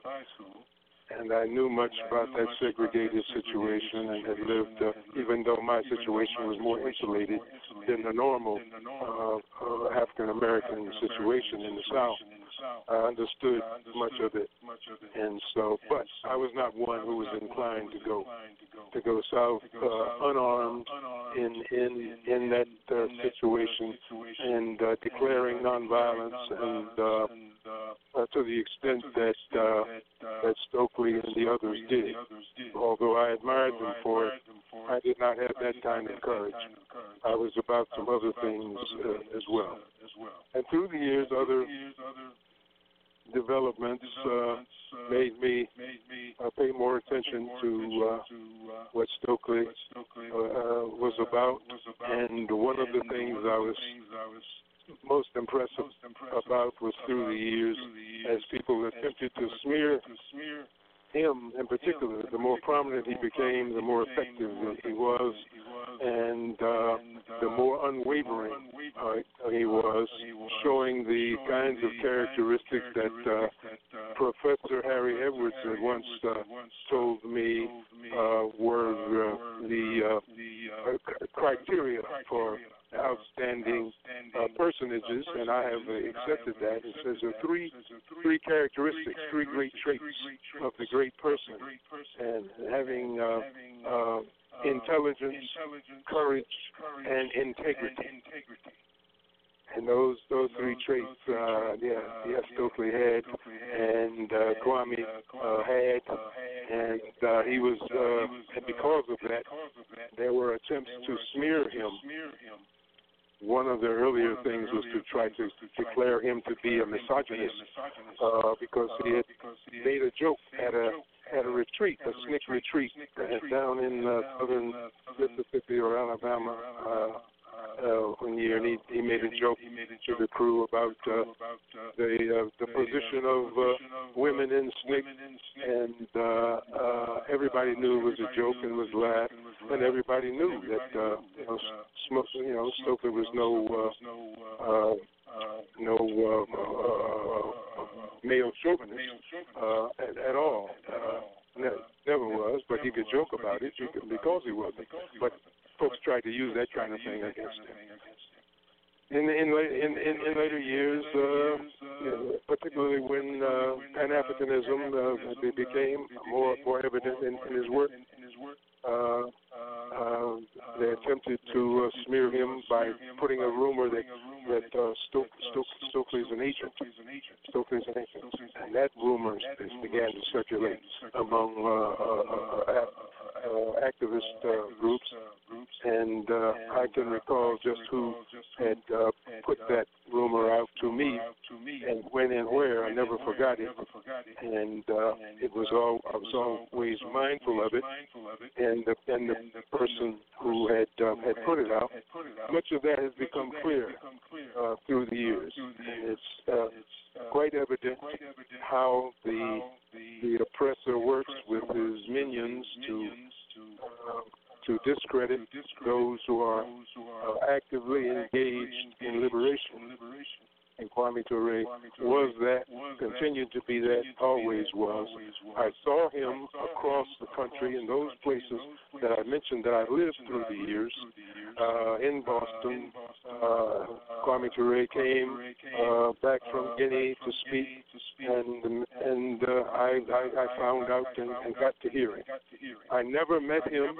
I never worked with him, but I did go and listen. And I was considered him a kindred spirit, but he became a guide and even mentor in his words, his speeches, his direction, his consistent organizing and teaching about what we are, where we need to go. And in that he had much support from others who had been doing much of that with us, among whom was the Nation of Islam and Elijah Muhammad, who provided him, as I understand, with some support and protection in places here in the United States, and was very supportive of him because of his work for liberation. And this is just some of what he has meant to me as being in the pantheon of the greats. And that's with the long list that include Marcus Garvey, W.B. Du Bois, Paul Robeson, Malcolm X, and there's Stokely Carmichael, Kwame Ture. I'm just pleased that I can participate with you in this tribute to him, and I only wish that I might take more time to say very much more, but so many others have said so many great things, true things, brought out the history, and I don't need to say any more. But thank you for this opportunity, and thank you for the tribute. Thank you, Brother Mia. Next we go to Brother Moses. Introduce yourself. The mic is yours.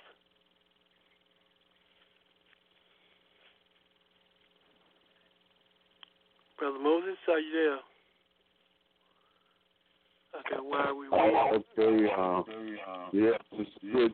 It's good that there was a program yesterday with Brother Kwame Ture. Certainly he did a lot to contribute to the liberation of African people and humanity in general. And I got an opportunity to listen to some of the show today that I missed yesterday. And I think that I was available, that it is available online. I don't really have anything to say right now. Thank you.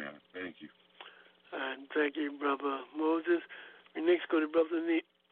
Brother Neil, introduce yourself and make your statement. Brother Neil. Yeah, this is Neil, and like Brother Mel, I grew up in Virginia. I grew up in the rural area too. And to me, Kwame Ture is one of the most important people in the 20th century. He was always at the forefront of some major changes.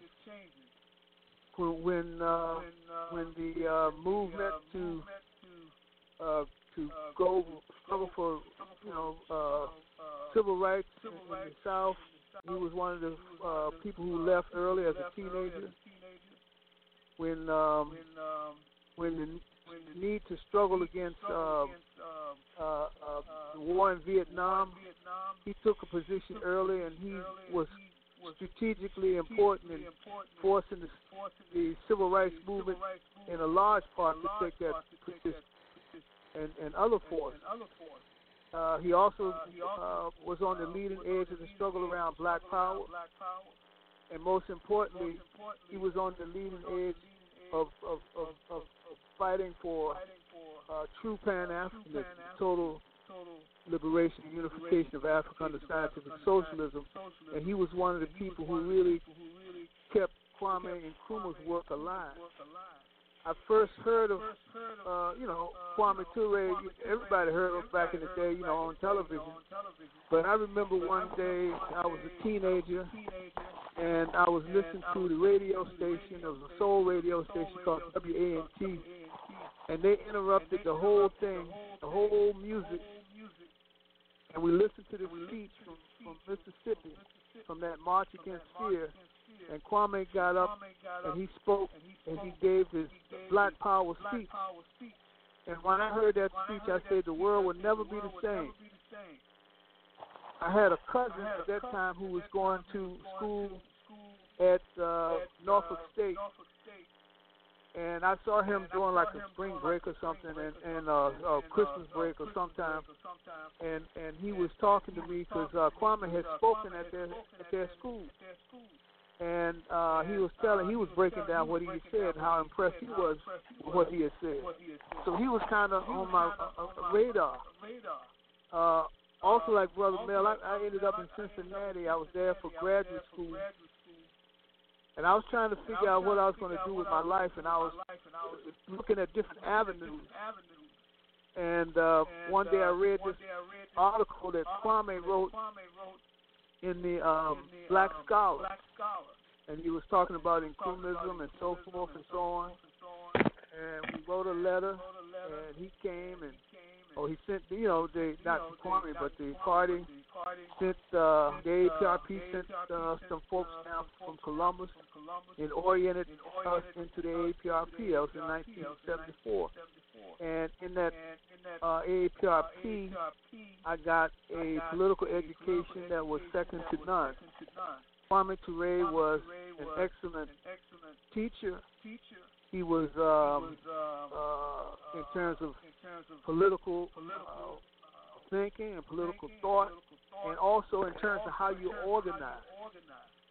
And he imprinted on that organization and other organizations that came out of it, a certain style of work. A certain style of work that says you do the work, you keep moving, you're not trying to get, you're not trying to become famous and all this kind of stuff. It's a certain kind of work, and that work style comes directly from Kwame Ture. He was a very patient person, and he was excellent at organizing a meeting. I've been in meetings where he chaired a meeting. It might be 60, 70 people in the meeting, and you got work done. Everybody was heard, because you had that, everybody had the right to speak, according to our principles of egalitarianism, etc. And so he carried that out. And like I think as Bob said, at the end, he struggled to the last second or the last minute or the last hour or the last day. So he was always on the job. So I think his work is of highest value because, and as Bambosa pointed out, you got people writing books now and they talk about Stokely Carmichael and so forth. And they never talk about Baraka as Leroy Brown, or they never talk about some other people with their slave now, but somehow they want to keep Kwame in 1966. And the bulk, as Bambosa pointed, the most largest part of his life and the most important part of his life was building this Pan-Africanism. So I think his life as what you call a person that you strive to work like, to walk in their footsteps. He had an important life. It's one that we can all emulate, and to keep to push the positive, to keep going forward ever. I think all of that to me is Kwame Ture. So his work is permanent. He always talks about permanence, building permanent organizations, all of this kind of stuff. So this to me is who Kwame Ture is. Thank you, Brother Nia. Next we'll go to Brother Haki. Introduce yourself and make your statement, Brother Haki. Yeah, Brother Africa. My name is Haki Kamate Mishoki. I'm with African Awareness. And I won't replicate what people are saying with respect to Kwame, but one of the things about Kwame that stood out for me was, his bravery. One of the things growing up in the South as a kid, I was accustomed to seeing people being afraid of white people. And so irrespective of what white people would do to them, they were very afraid. And so, unfortunately, I had a father who was very nationalistic and unafraid. And so, he would take a stand. So those kind of people are very, very rare in my life. So when Kwame came around and demonstrated his fearlessness, I said, wow, what kind of brother is this? I like this guy. And so when he was in Richmond, he came to the house and he spoke to the family. My mother was there. along with some of the kids. And he spoke to us in terms of the need in terms of struggle in society. And one of the things that he emphasized in terms of perseverance, because I asked him, I said, as a youth, I said, listen, do you ever get tired in terms of dealing with this stuff? Because a lot of people don't pay you any attention, do they? Anyway, he's well, that's all part of the struggle. But in time they come around and understand the relevance of what you have to say. So here's that kind of perseverance thing that also stood out for me in terms of Kwame. So whenever I feel like I want to give up and say, you know what, I done had enough of this, I'm done with it, I think about Kwame. So that's what keeps me going. So he's been a big inspiration in my life in terms of my longevity, in terms of the struggle, in terms of my willingness to engage, even though when the situation on the surface may appear hopeless. Okay, thank you, Brother Haki. Next, we'll go to Brother Anthony. Introduce yourself and make your statement. Yes, revolutionary greetings, Africans and comrades who have expressed their admiration for Brother Kwame Ture. I have had the privilege of working with Brother Kwame Ture as an organizer in the All African People's Revolutionary Party during the last 15 years of his life. And it was an honor and a privilege to have such an opportunity. The thing I remember most about Kwame is his steadfastness, consistency, and determination against all odds to achieve Pan-Africanism, one unified socialist Africa. And I think that is the most important thing about his legacy. His struggle against all manifestations of capitalism, including racism, imperialism, Zionism, colonialism, settler colonialism, neo-colonialism. And we must continue in that struggle, and that is the most important part of his work. Very often, the capitalist media leaves out the most important aspect of his life. Those last 30 years he spent trying to build the All African People's Revolutionary Party, which Kwame Nkrumah called for in the Handbook of Revolutionary Warfare. And he dedicated his life to achieving that. And if you look at his life, throughout his life, he dedicated himself to the emancipation and liberation of all people, especially African people and oppressed people throughout the world. And with the struggle continues and intensifies. And thank you for the opportunity to share my experiences with Kwame Ture before these distinguished organizers and revolutionaries.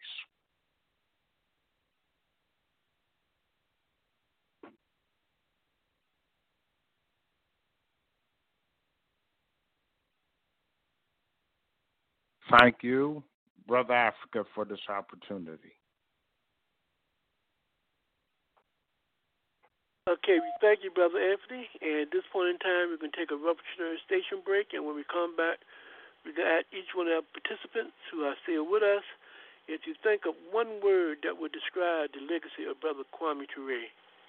So we'll be right back. We will continue this tribute to Brother Kwame Ture. You're listening to Africa on the Move.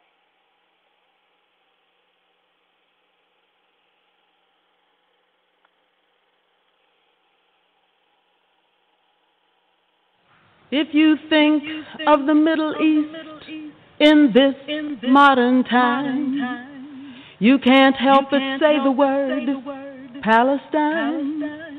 People there have lost their land, some have lost their home. They live in other countries, their freedom almost gone. Palestine needs her freedom.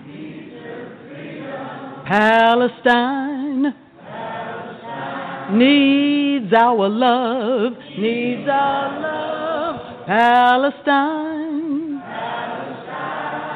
needs her freedom.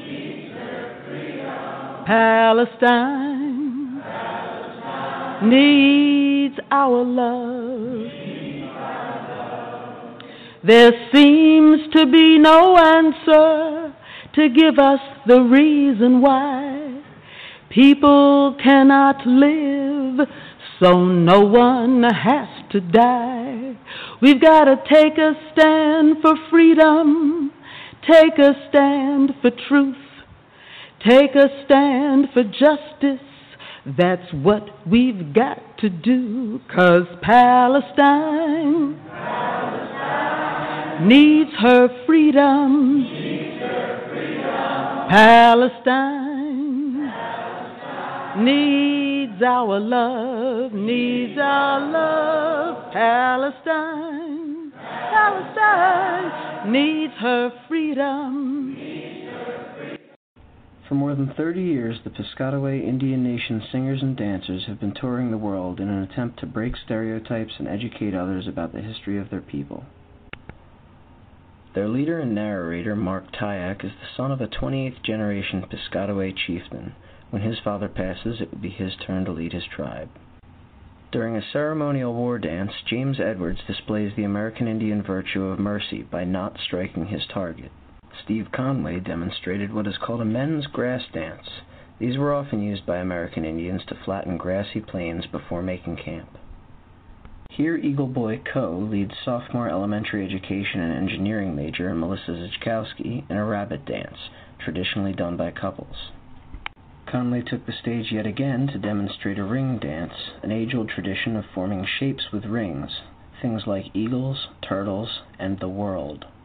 Co performed an eagle dance, while Tyak explained.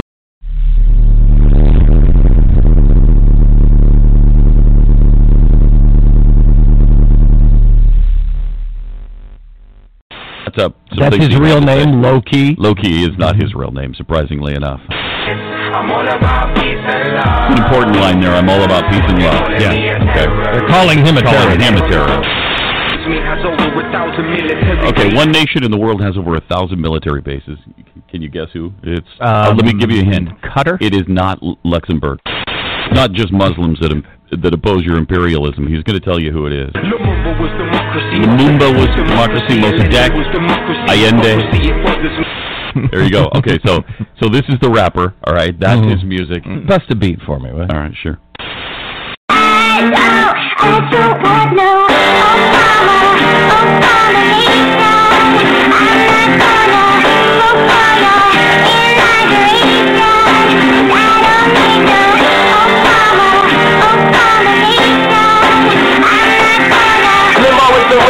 Glenbeck is a racist. Got the strip was getting bomb. Obama didn't say shit. After you divorce yourself from the right-wing propaganda campaign, it's all simple and plain. America understands the game. Your president got an African name. Now who you gon' blame? When they got the bomb out of them planes, using the depleted uranium. Babies looking like two-headed aliens. Follow the money trail that leads to the criminal. And that's subliminal to it. That's how they do it. See the game they run. Give a fuck who's cunning, articulate, and handsome. Afghanistan held for ransom by the hand of this black man. Neo-colonial puppet, white power with a black face. He said, fuck it, I'll do it. A master of the sky, expert at telling lies. Then they gave him a Nobel Peace Prize. Should've known he was trained in Chicago. Working Chairman Flynn and Mark Talk. When they do in the dark, will come out in the light. Like a WikiLeaks site. So I guess the Cooper was right. Who's ready to fight? Last stage of imperialism. I ain't kidding. In the immortal words of Marvin Gaye, this ain't living.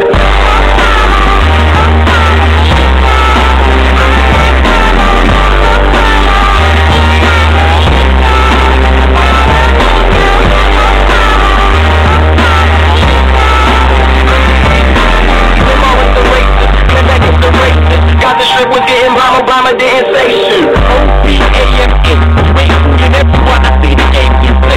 You VIP, B-I-C, and we know that's the code name, the CIA.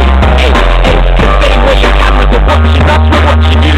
People easy to control, you ain't got a clue. Revolution's on the way, let's see what you're gonna do. You're gonna send the truth, you're gonna drop the news. See, it's not where you're from, it's where you're at. You're sitting in the White House, doesn't care.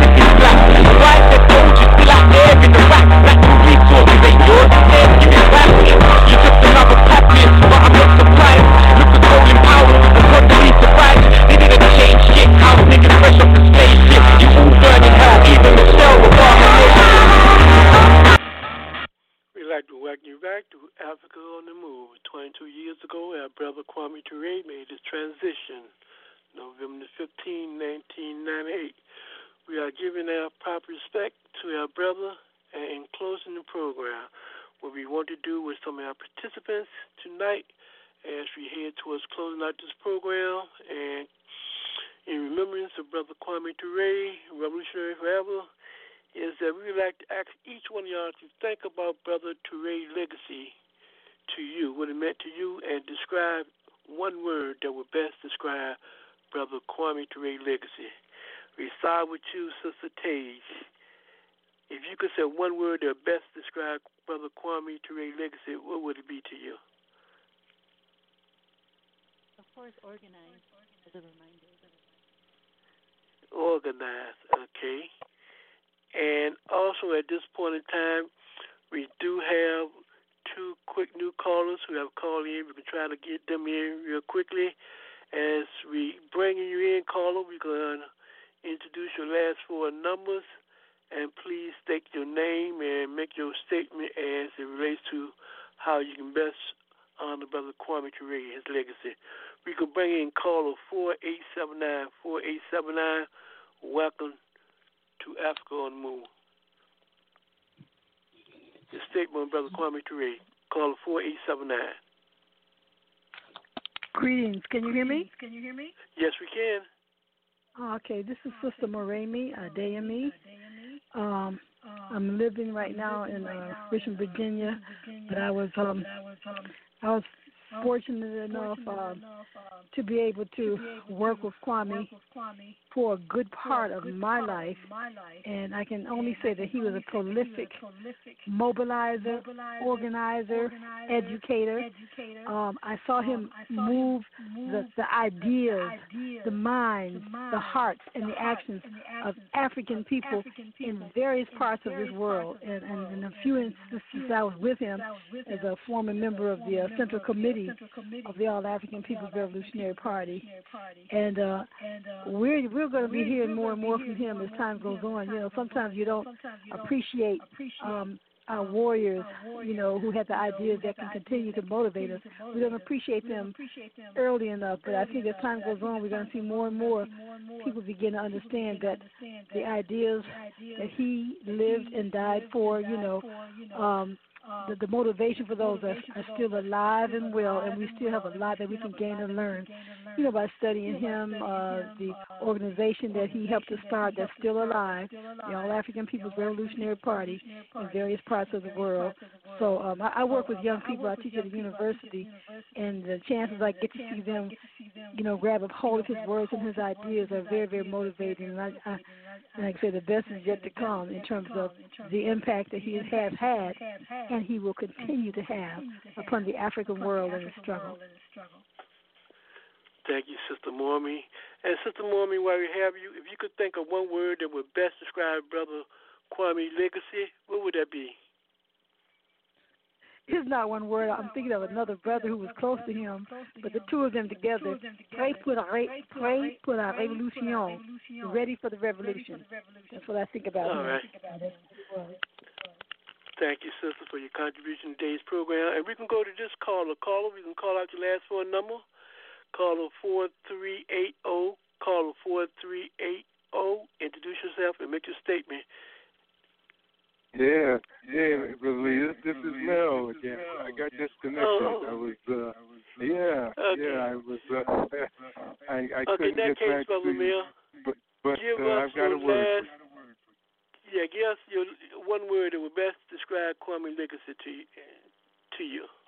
I think the word is being used a lot today in this movement of peoples around all the issues, and that represents him. He is the manifestation of it. Transformative. Okay, transformative. All right, my brother, we thank you again for your contribution to today's program. We go to Brother MacArthur. Brother MacArthur, what's your one word? Africa. I hear that. All right, brother. Africa. One word, Africa. Excellent. Next, we'll go to Brother Bamboshi. Give us your one word, or best would describe Brother Kwame Ture legacy. I would say it would have to be fidelity to the cause of Africans and Africa. And I agree with Brother Mukasa. It's Africa. Okay. Thank you, Brother Bambushi, for your contribution to today's program. Brother Moses, what would be your one word? I think he was courageous. I think courageous is the word I go with. Courageous? Okay. Thank you, Brother Moses. Brother Neil, your one word. My one word is consistency. He was consistent, didn't get sidetracked. Stayed on point. All right. Thank you, Brother Neil. Brother Haki, your one word. Perseverance. Despite the threats against his life, he continued. Perseverance. And Brother Anthony, your one word and the final thought on how can they support the nature of the work of the AAPRPGC. Determined would be my one word. And people can support the work of the All African People's Revolutionary Party, GC, by visiting our website to learn more about our work and history, and by joining a Pan-Africanist organization. And that is an organization that is struggling for one unified socialist Africa. And we thank you, Brother Anthony. We thank all our participants, all our callers, and always all our supporters. This is Africa on the Move. It's a weekly program that comes on every Sunday evening from 7 to 9 p.m. Eastern Time, U.S. We speak truth to power. And we are a voice for the voiceless. We are a voice for the African community. If you have any important information that you need to share with our community, we are here for you. We know that without information, our people cannot think. And we know that without organization, our people cannot think clearly. We want to do two things that Brother Kwame Ture always expressed to us. That is what? To join an organization that is fighting for the liberation of your people and humanity. And this other thing is to give our people revolutionary information so we can become more politically educated and conscious. So with political education and organization, we know all things are possible. So at this point in time, Africa on the Move, we'll go to the primary source, that's our Brother Kwame Ture, and we will play some of the lessons that he has left for us to learn and study by. We thank you. We'll see you next week. Long live Brother Kwame Ture, revolutionary forever.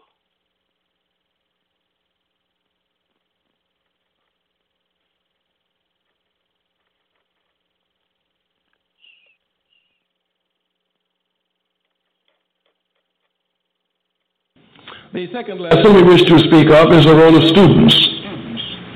Students, of course, have a role in any society, capitalist society, social society, and their role is to institutionalize the values of the given society. Conscious, of course, in a capitalist system, this should be done unconsciously. But students are a spark of revolution. Of course, we make a difference here between revolution and reform. Those who want reform seek to work, I guess, from the top down. Those of us who understand fundamental changes know must come from the bottom up. The students, of course, always work at the point of ideas in a society. Their job is to acquire knowledge, and of course, this knowledge which they acquired is geared by an ideology which tells them what to do with it. So if you're a doctor, instead of curing cancer, you should turn a man to a woman to get money, even though she can't make babies. That was life.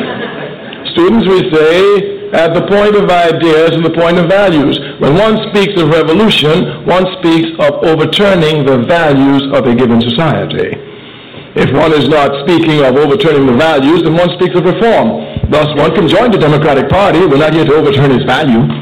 But certainly if one is here for revolution and one is here for people's liberation, one would know that a corrupt instrument can never lead a people to liberation at all. Students, then, we say, come to question the values of a society. Of course, in relationship to the values, students, just like anyone in any society, have but two alternatives. Either they accept the values or they reject the values. It's as simple as that.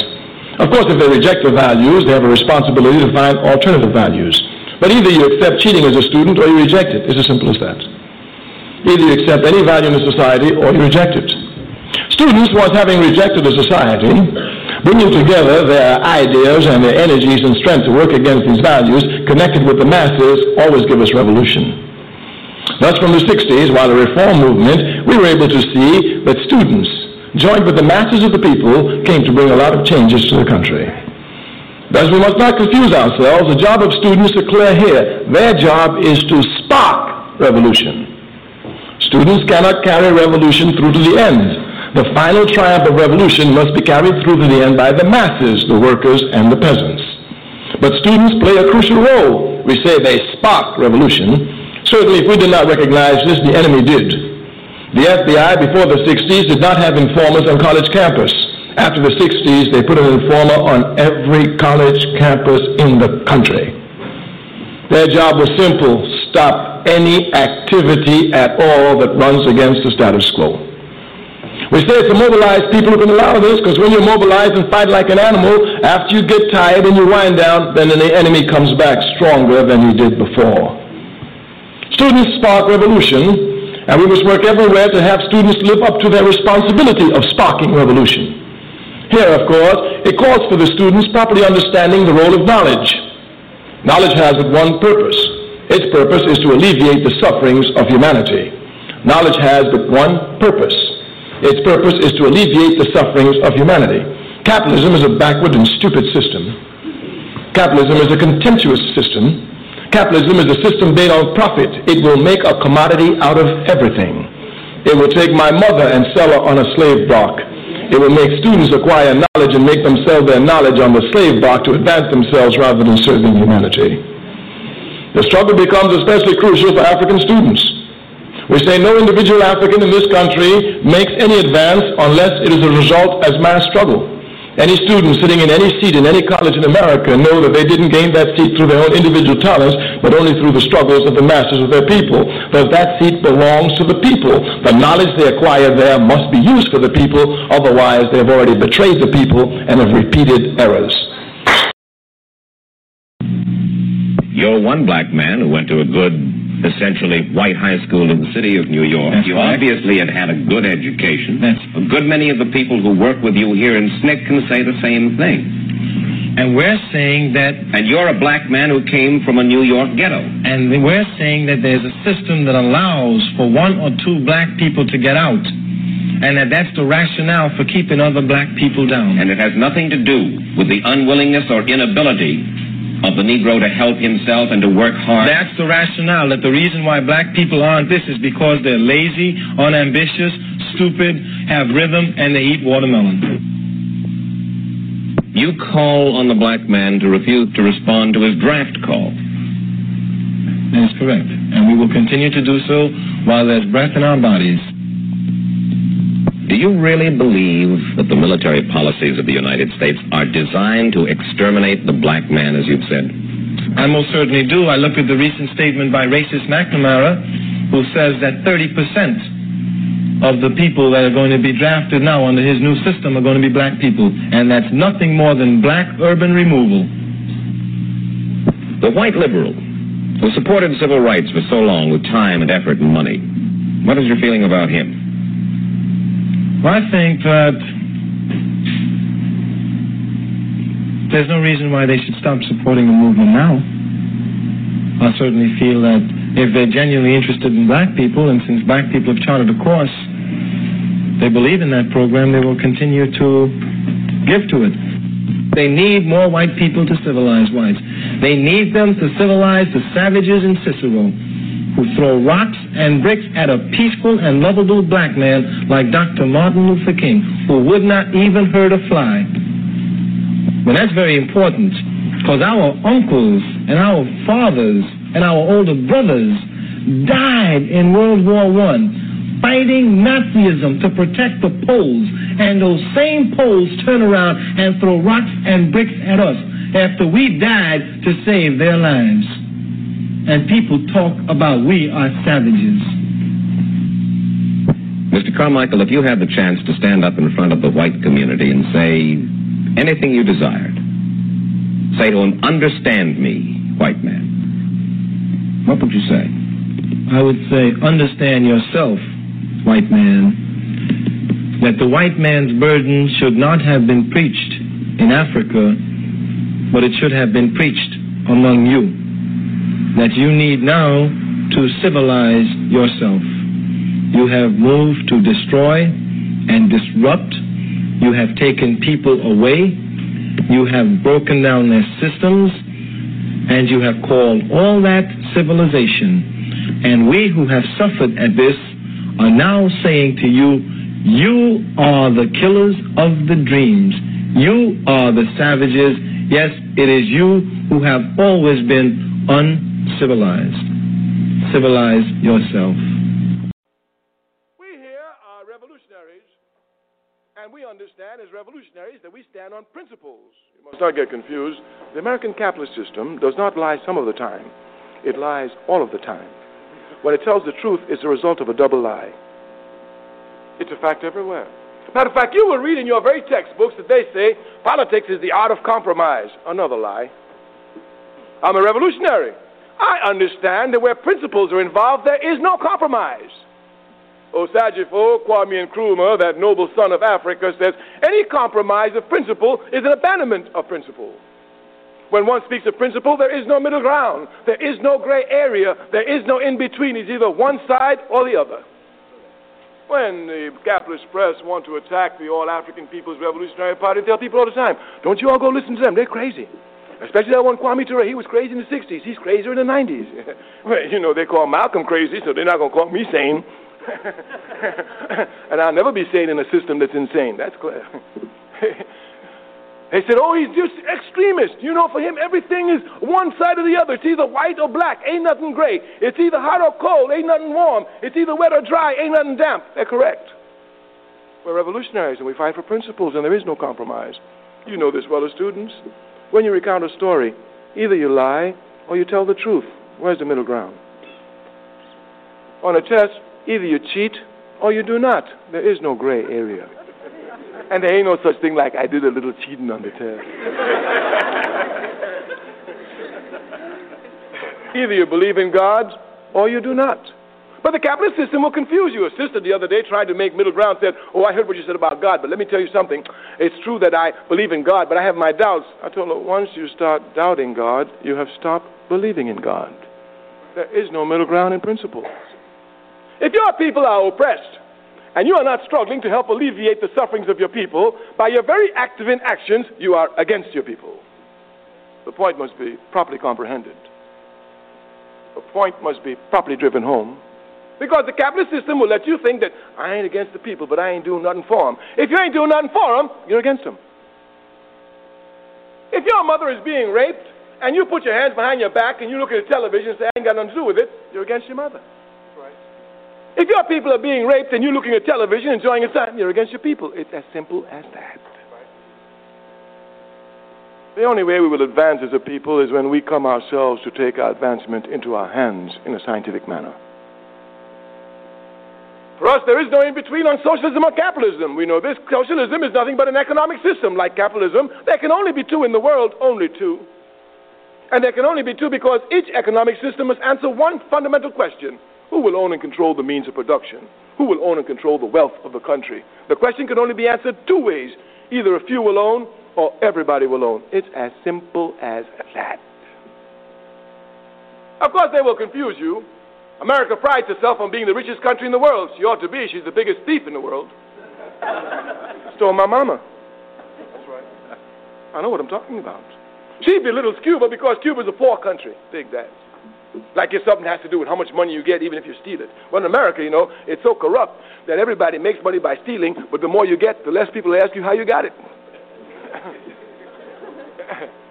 So they come to condemn Fidel Castro. Some people even think that because Cuba is poor, America can just walk in there and shoot them up. Vietnam was poor. That's right. Vietnam was very poor. When I was in Vietnam, North Vietnam, because, you know, I didn't go to fight the Vietnamese. They didn't mean nothing. I know my enemy. I'm not confused. Right. I'm not confused. When they call me, listen, I was in Mississippi getting terrorized trying to get my people to vote. They called me up in New York in the draft board. What you call me for? Well, you got to go to Vietnam and fight for democracy, give them the right to vote. And they said it with a straight face. All right, thank you. All right, you go ahead.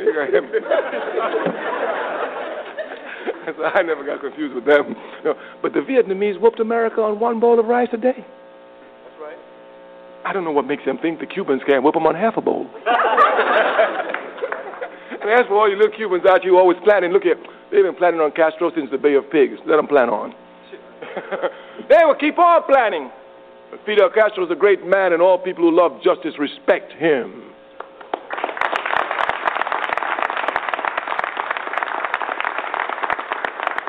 Look at the situation. Cuba is a poor country, of that there is no question. But do you know in Cuba, every child from the time they're born until they die will have perfect health care free of charge to every level. They won't even pay for medicine. It's a poor country. Cuba's a poor country, but if you were a student in Cuba, you wouldn't pay a penny for your education, not a penny. When you look at poor Cuba and see its concerns for its citizens, and you look at rich America and see its homeless, of which Cuba has none, you can see the difference between capitalism and socialism.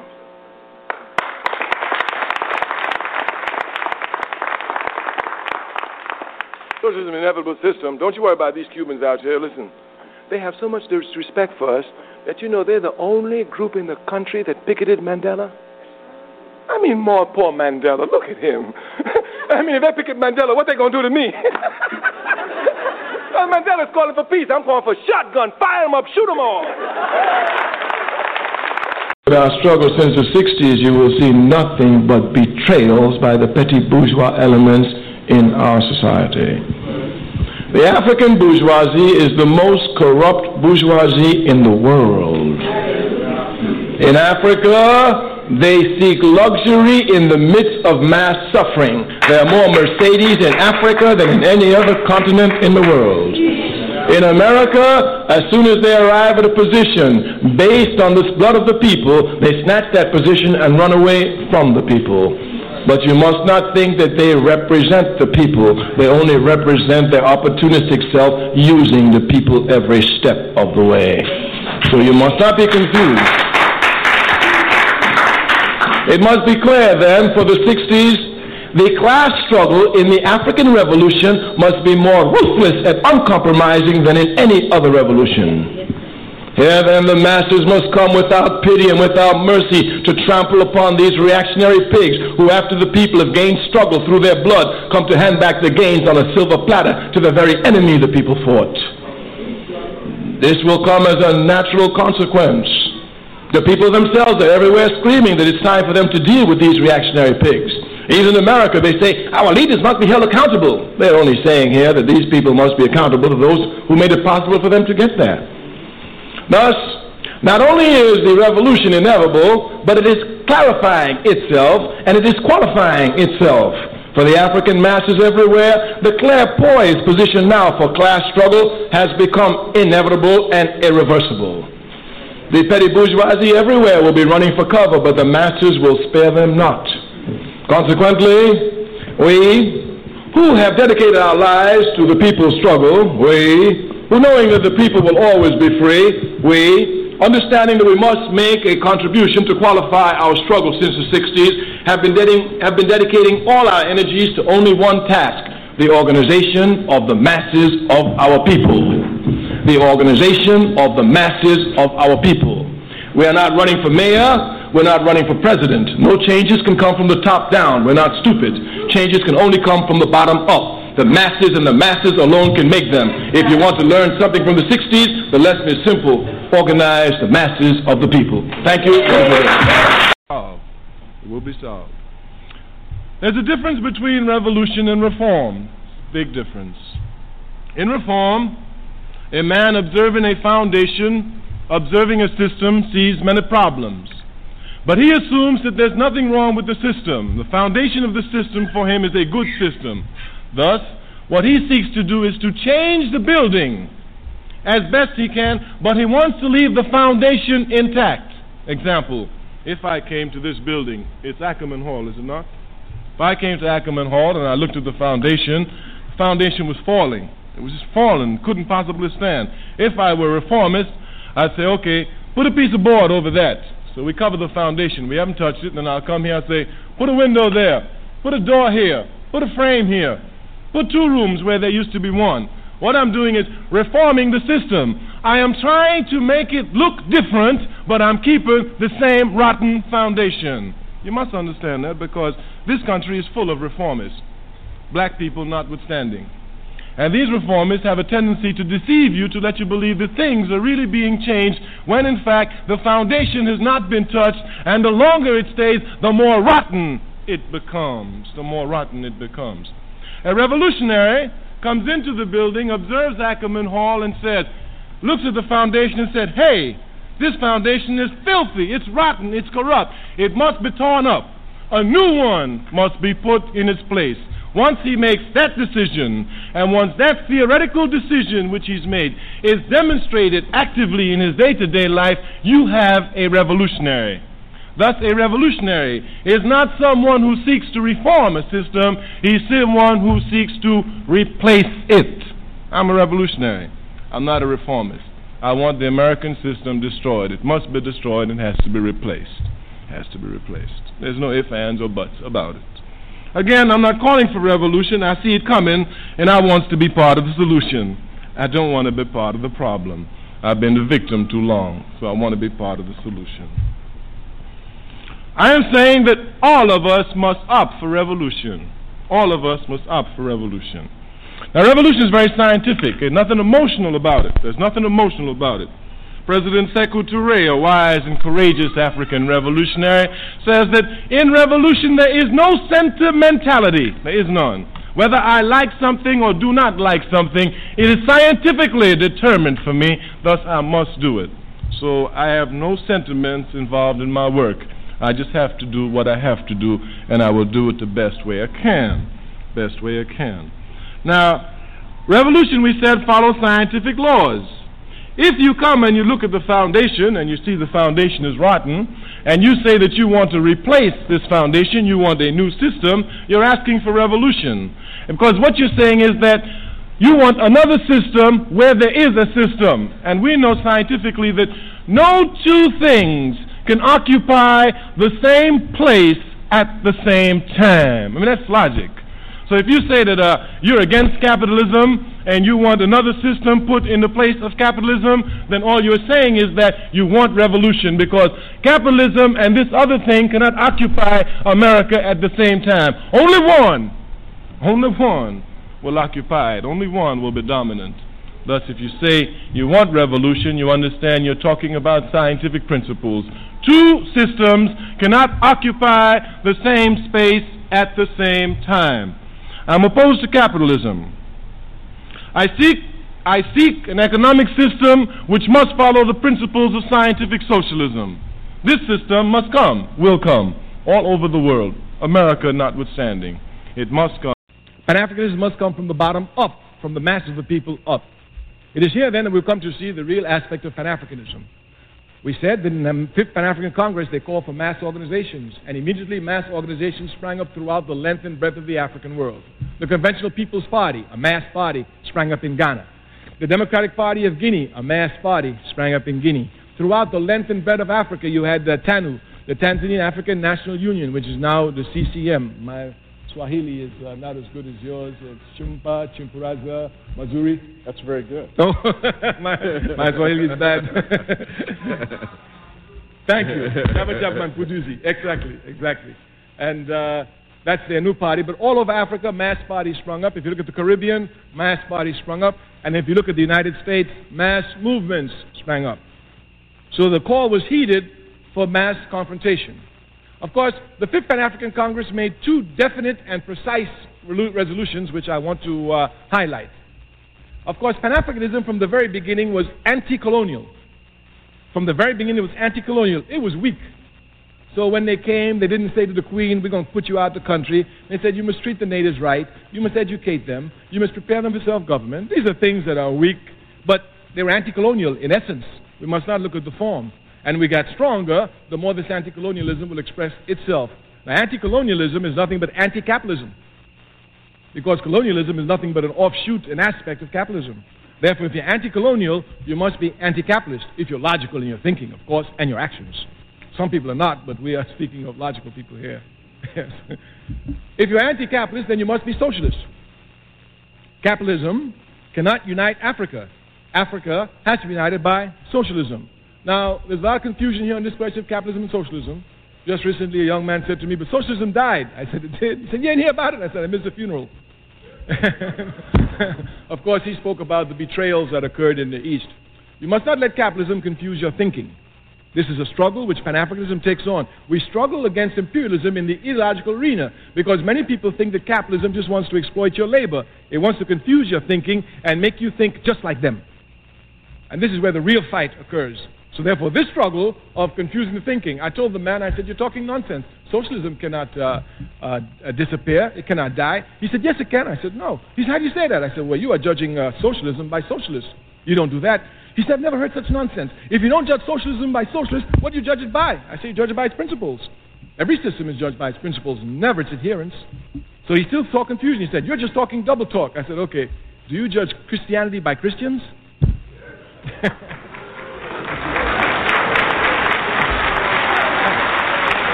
So we must not be confused here.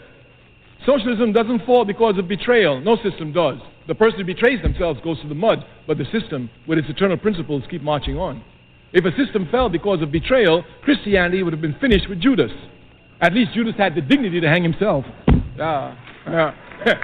Some of these who betray socialism don't have that dignity. Gorbachev still runs around speaking and picking up 30 pieces of silver everywhere. So socialism is an economic system, and there can only be two in the world, capitalism or socialism, because every economic system must answer one fundamental question. Who will own and control the wealth of the country? Who will own and control the means of production? The question can only be answered two ways. Either a few will own or everyone will own. It's as simple as that. And under capitalism, we say, please summarize that we might have. No, I'm going. I thought I had 20 minutes. It's my time. I thought I had 20 minutes. I was going by the clock.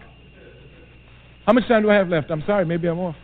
That's what I thought I did. I was watching it. No, I'm watching my clock. I'm irresponsible. I'm revolutionary. I go by time. I got my clock right here. Now, back, I can say it in 2 words, Black Power. And today we've gone to 1, Pan-Africanism. So there are only 2 economic systems, and it's going to be capitalism or socialism. Capitalism is a backward system. There's no need to discuss it. Certainly anyone who's been made a slave by capitalism ought to be hesitant in trying to support the system. But as a conscious African, I must be against capitalism, and I must, of course, seek to destroy it. So when you speak of Pan-Africanism, you must understand you speak of socialism. And we want to underline there's only one socialism out here, and that's scientific socialism, whose principles are abiding and universal. There's no such thing as African socialism, Chinese socialism, Russian socialism, Arab socialism. There's only one socialism. The confusion arises over ideology. That is that which guides you towards your objective. So we're saying clearly here, Pan-Africanism is not an ideology. It is an objective. It is an achievable. Pan-Africanism is the total liberation and unification of Africa under scientific socialism. All we want is a unified continent with a socialist system. That's all. But you know, Africa is the richest continent in the world. When she's properly organized, she'll be the most powerful. Yeah, of course.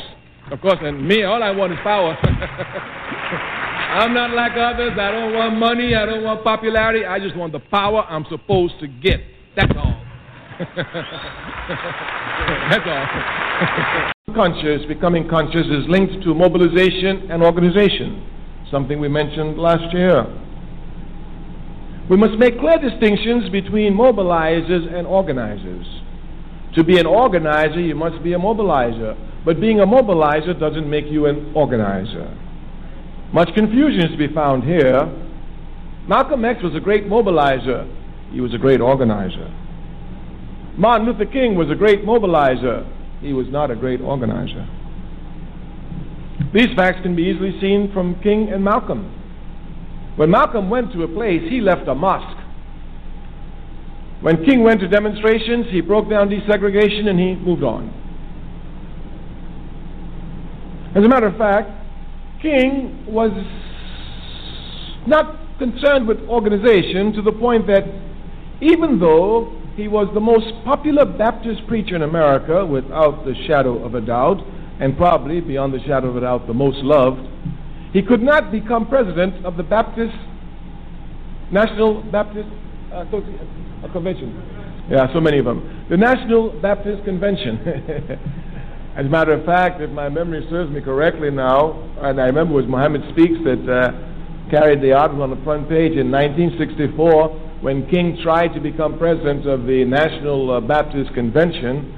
There was so much confusion there that a minister was actually pushed off the stage and died in the struggle. Yeah. And of course, King lost. The man who won was a reactionary man by the name of Jackson. He never did nothing for the people, never cared about the people, just was a pork chop minister who used their money to put gas in his big Cadillac. But he was organized.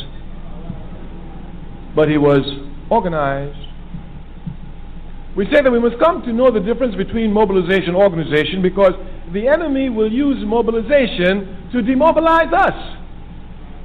Mobilization is very easy. Very, very easy. Because since we're people who are instinctively ready to respond against acts of injustice, anytime there's one little act of injustice, we can blow it up and we'll find people who come and make some mass demonstration around it. Miss Sally lost a job. Let's rally. She'll get her job back. People will come and rally. So-and-so got kicked out of school because the teacher's unjust. The people will come and rally. They will come to rally at issues. And this is what mobilization does. It mobilizes people around issues. Those of us who are revolutionary are not concerned with issues. We're concerned with the system. The difference must be properly understood. Mobilization usually leads to reform action, not to revolutionary action. If we would look scientifically at the October 16th million and more march, we would see clearly that this was a mobilized event, not an organized event. We must know clearly the difference between mobilization and organization. One of the characteristics of mobilization is that it is temporary. Organization is permanent and eternal. Clear differences must be made because the unconscious can usually be captured easily around one-issue items, around mobilization items, but it's hard to catch them around organization. But these unconscious must be brought to organization. We must transform mobilization to organization. We say the enemy will come and use mobilization to demobilize us. Many brothers and sisters who've been to the million and more march will say to you, I was there. Well, what are you doing today, my sister? I was there. There weren't too many sisters out there, but you know, with a million brothers together, you know where I had to be. I was there. And then, of course, you find brothers, I was there. I helped you. What are you doing today, brother? If we're not careful, we allow mobilization to become events. The struggle is never an event. It's a process, a continual, eternal process.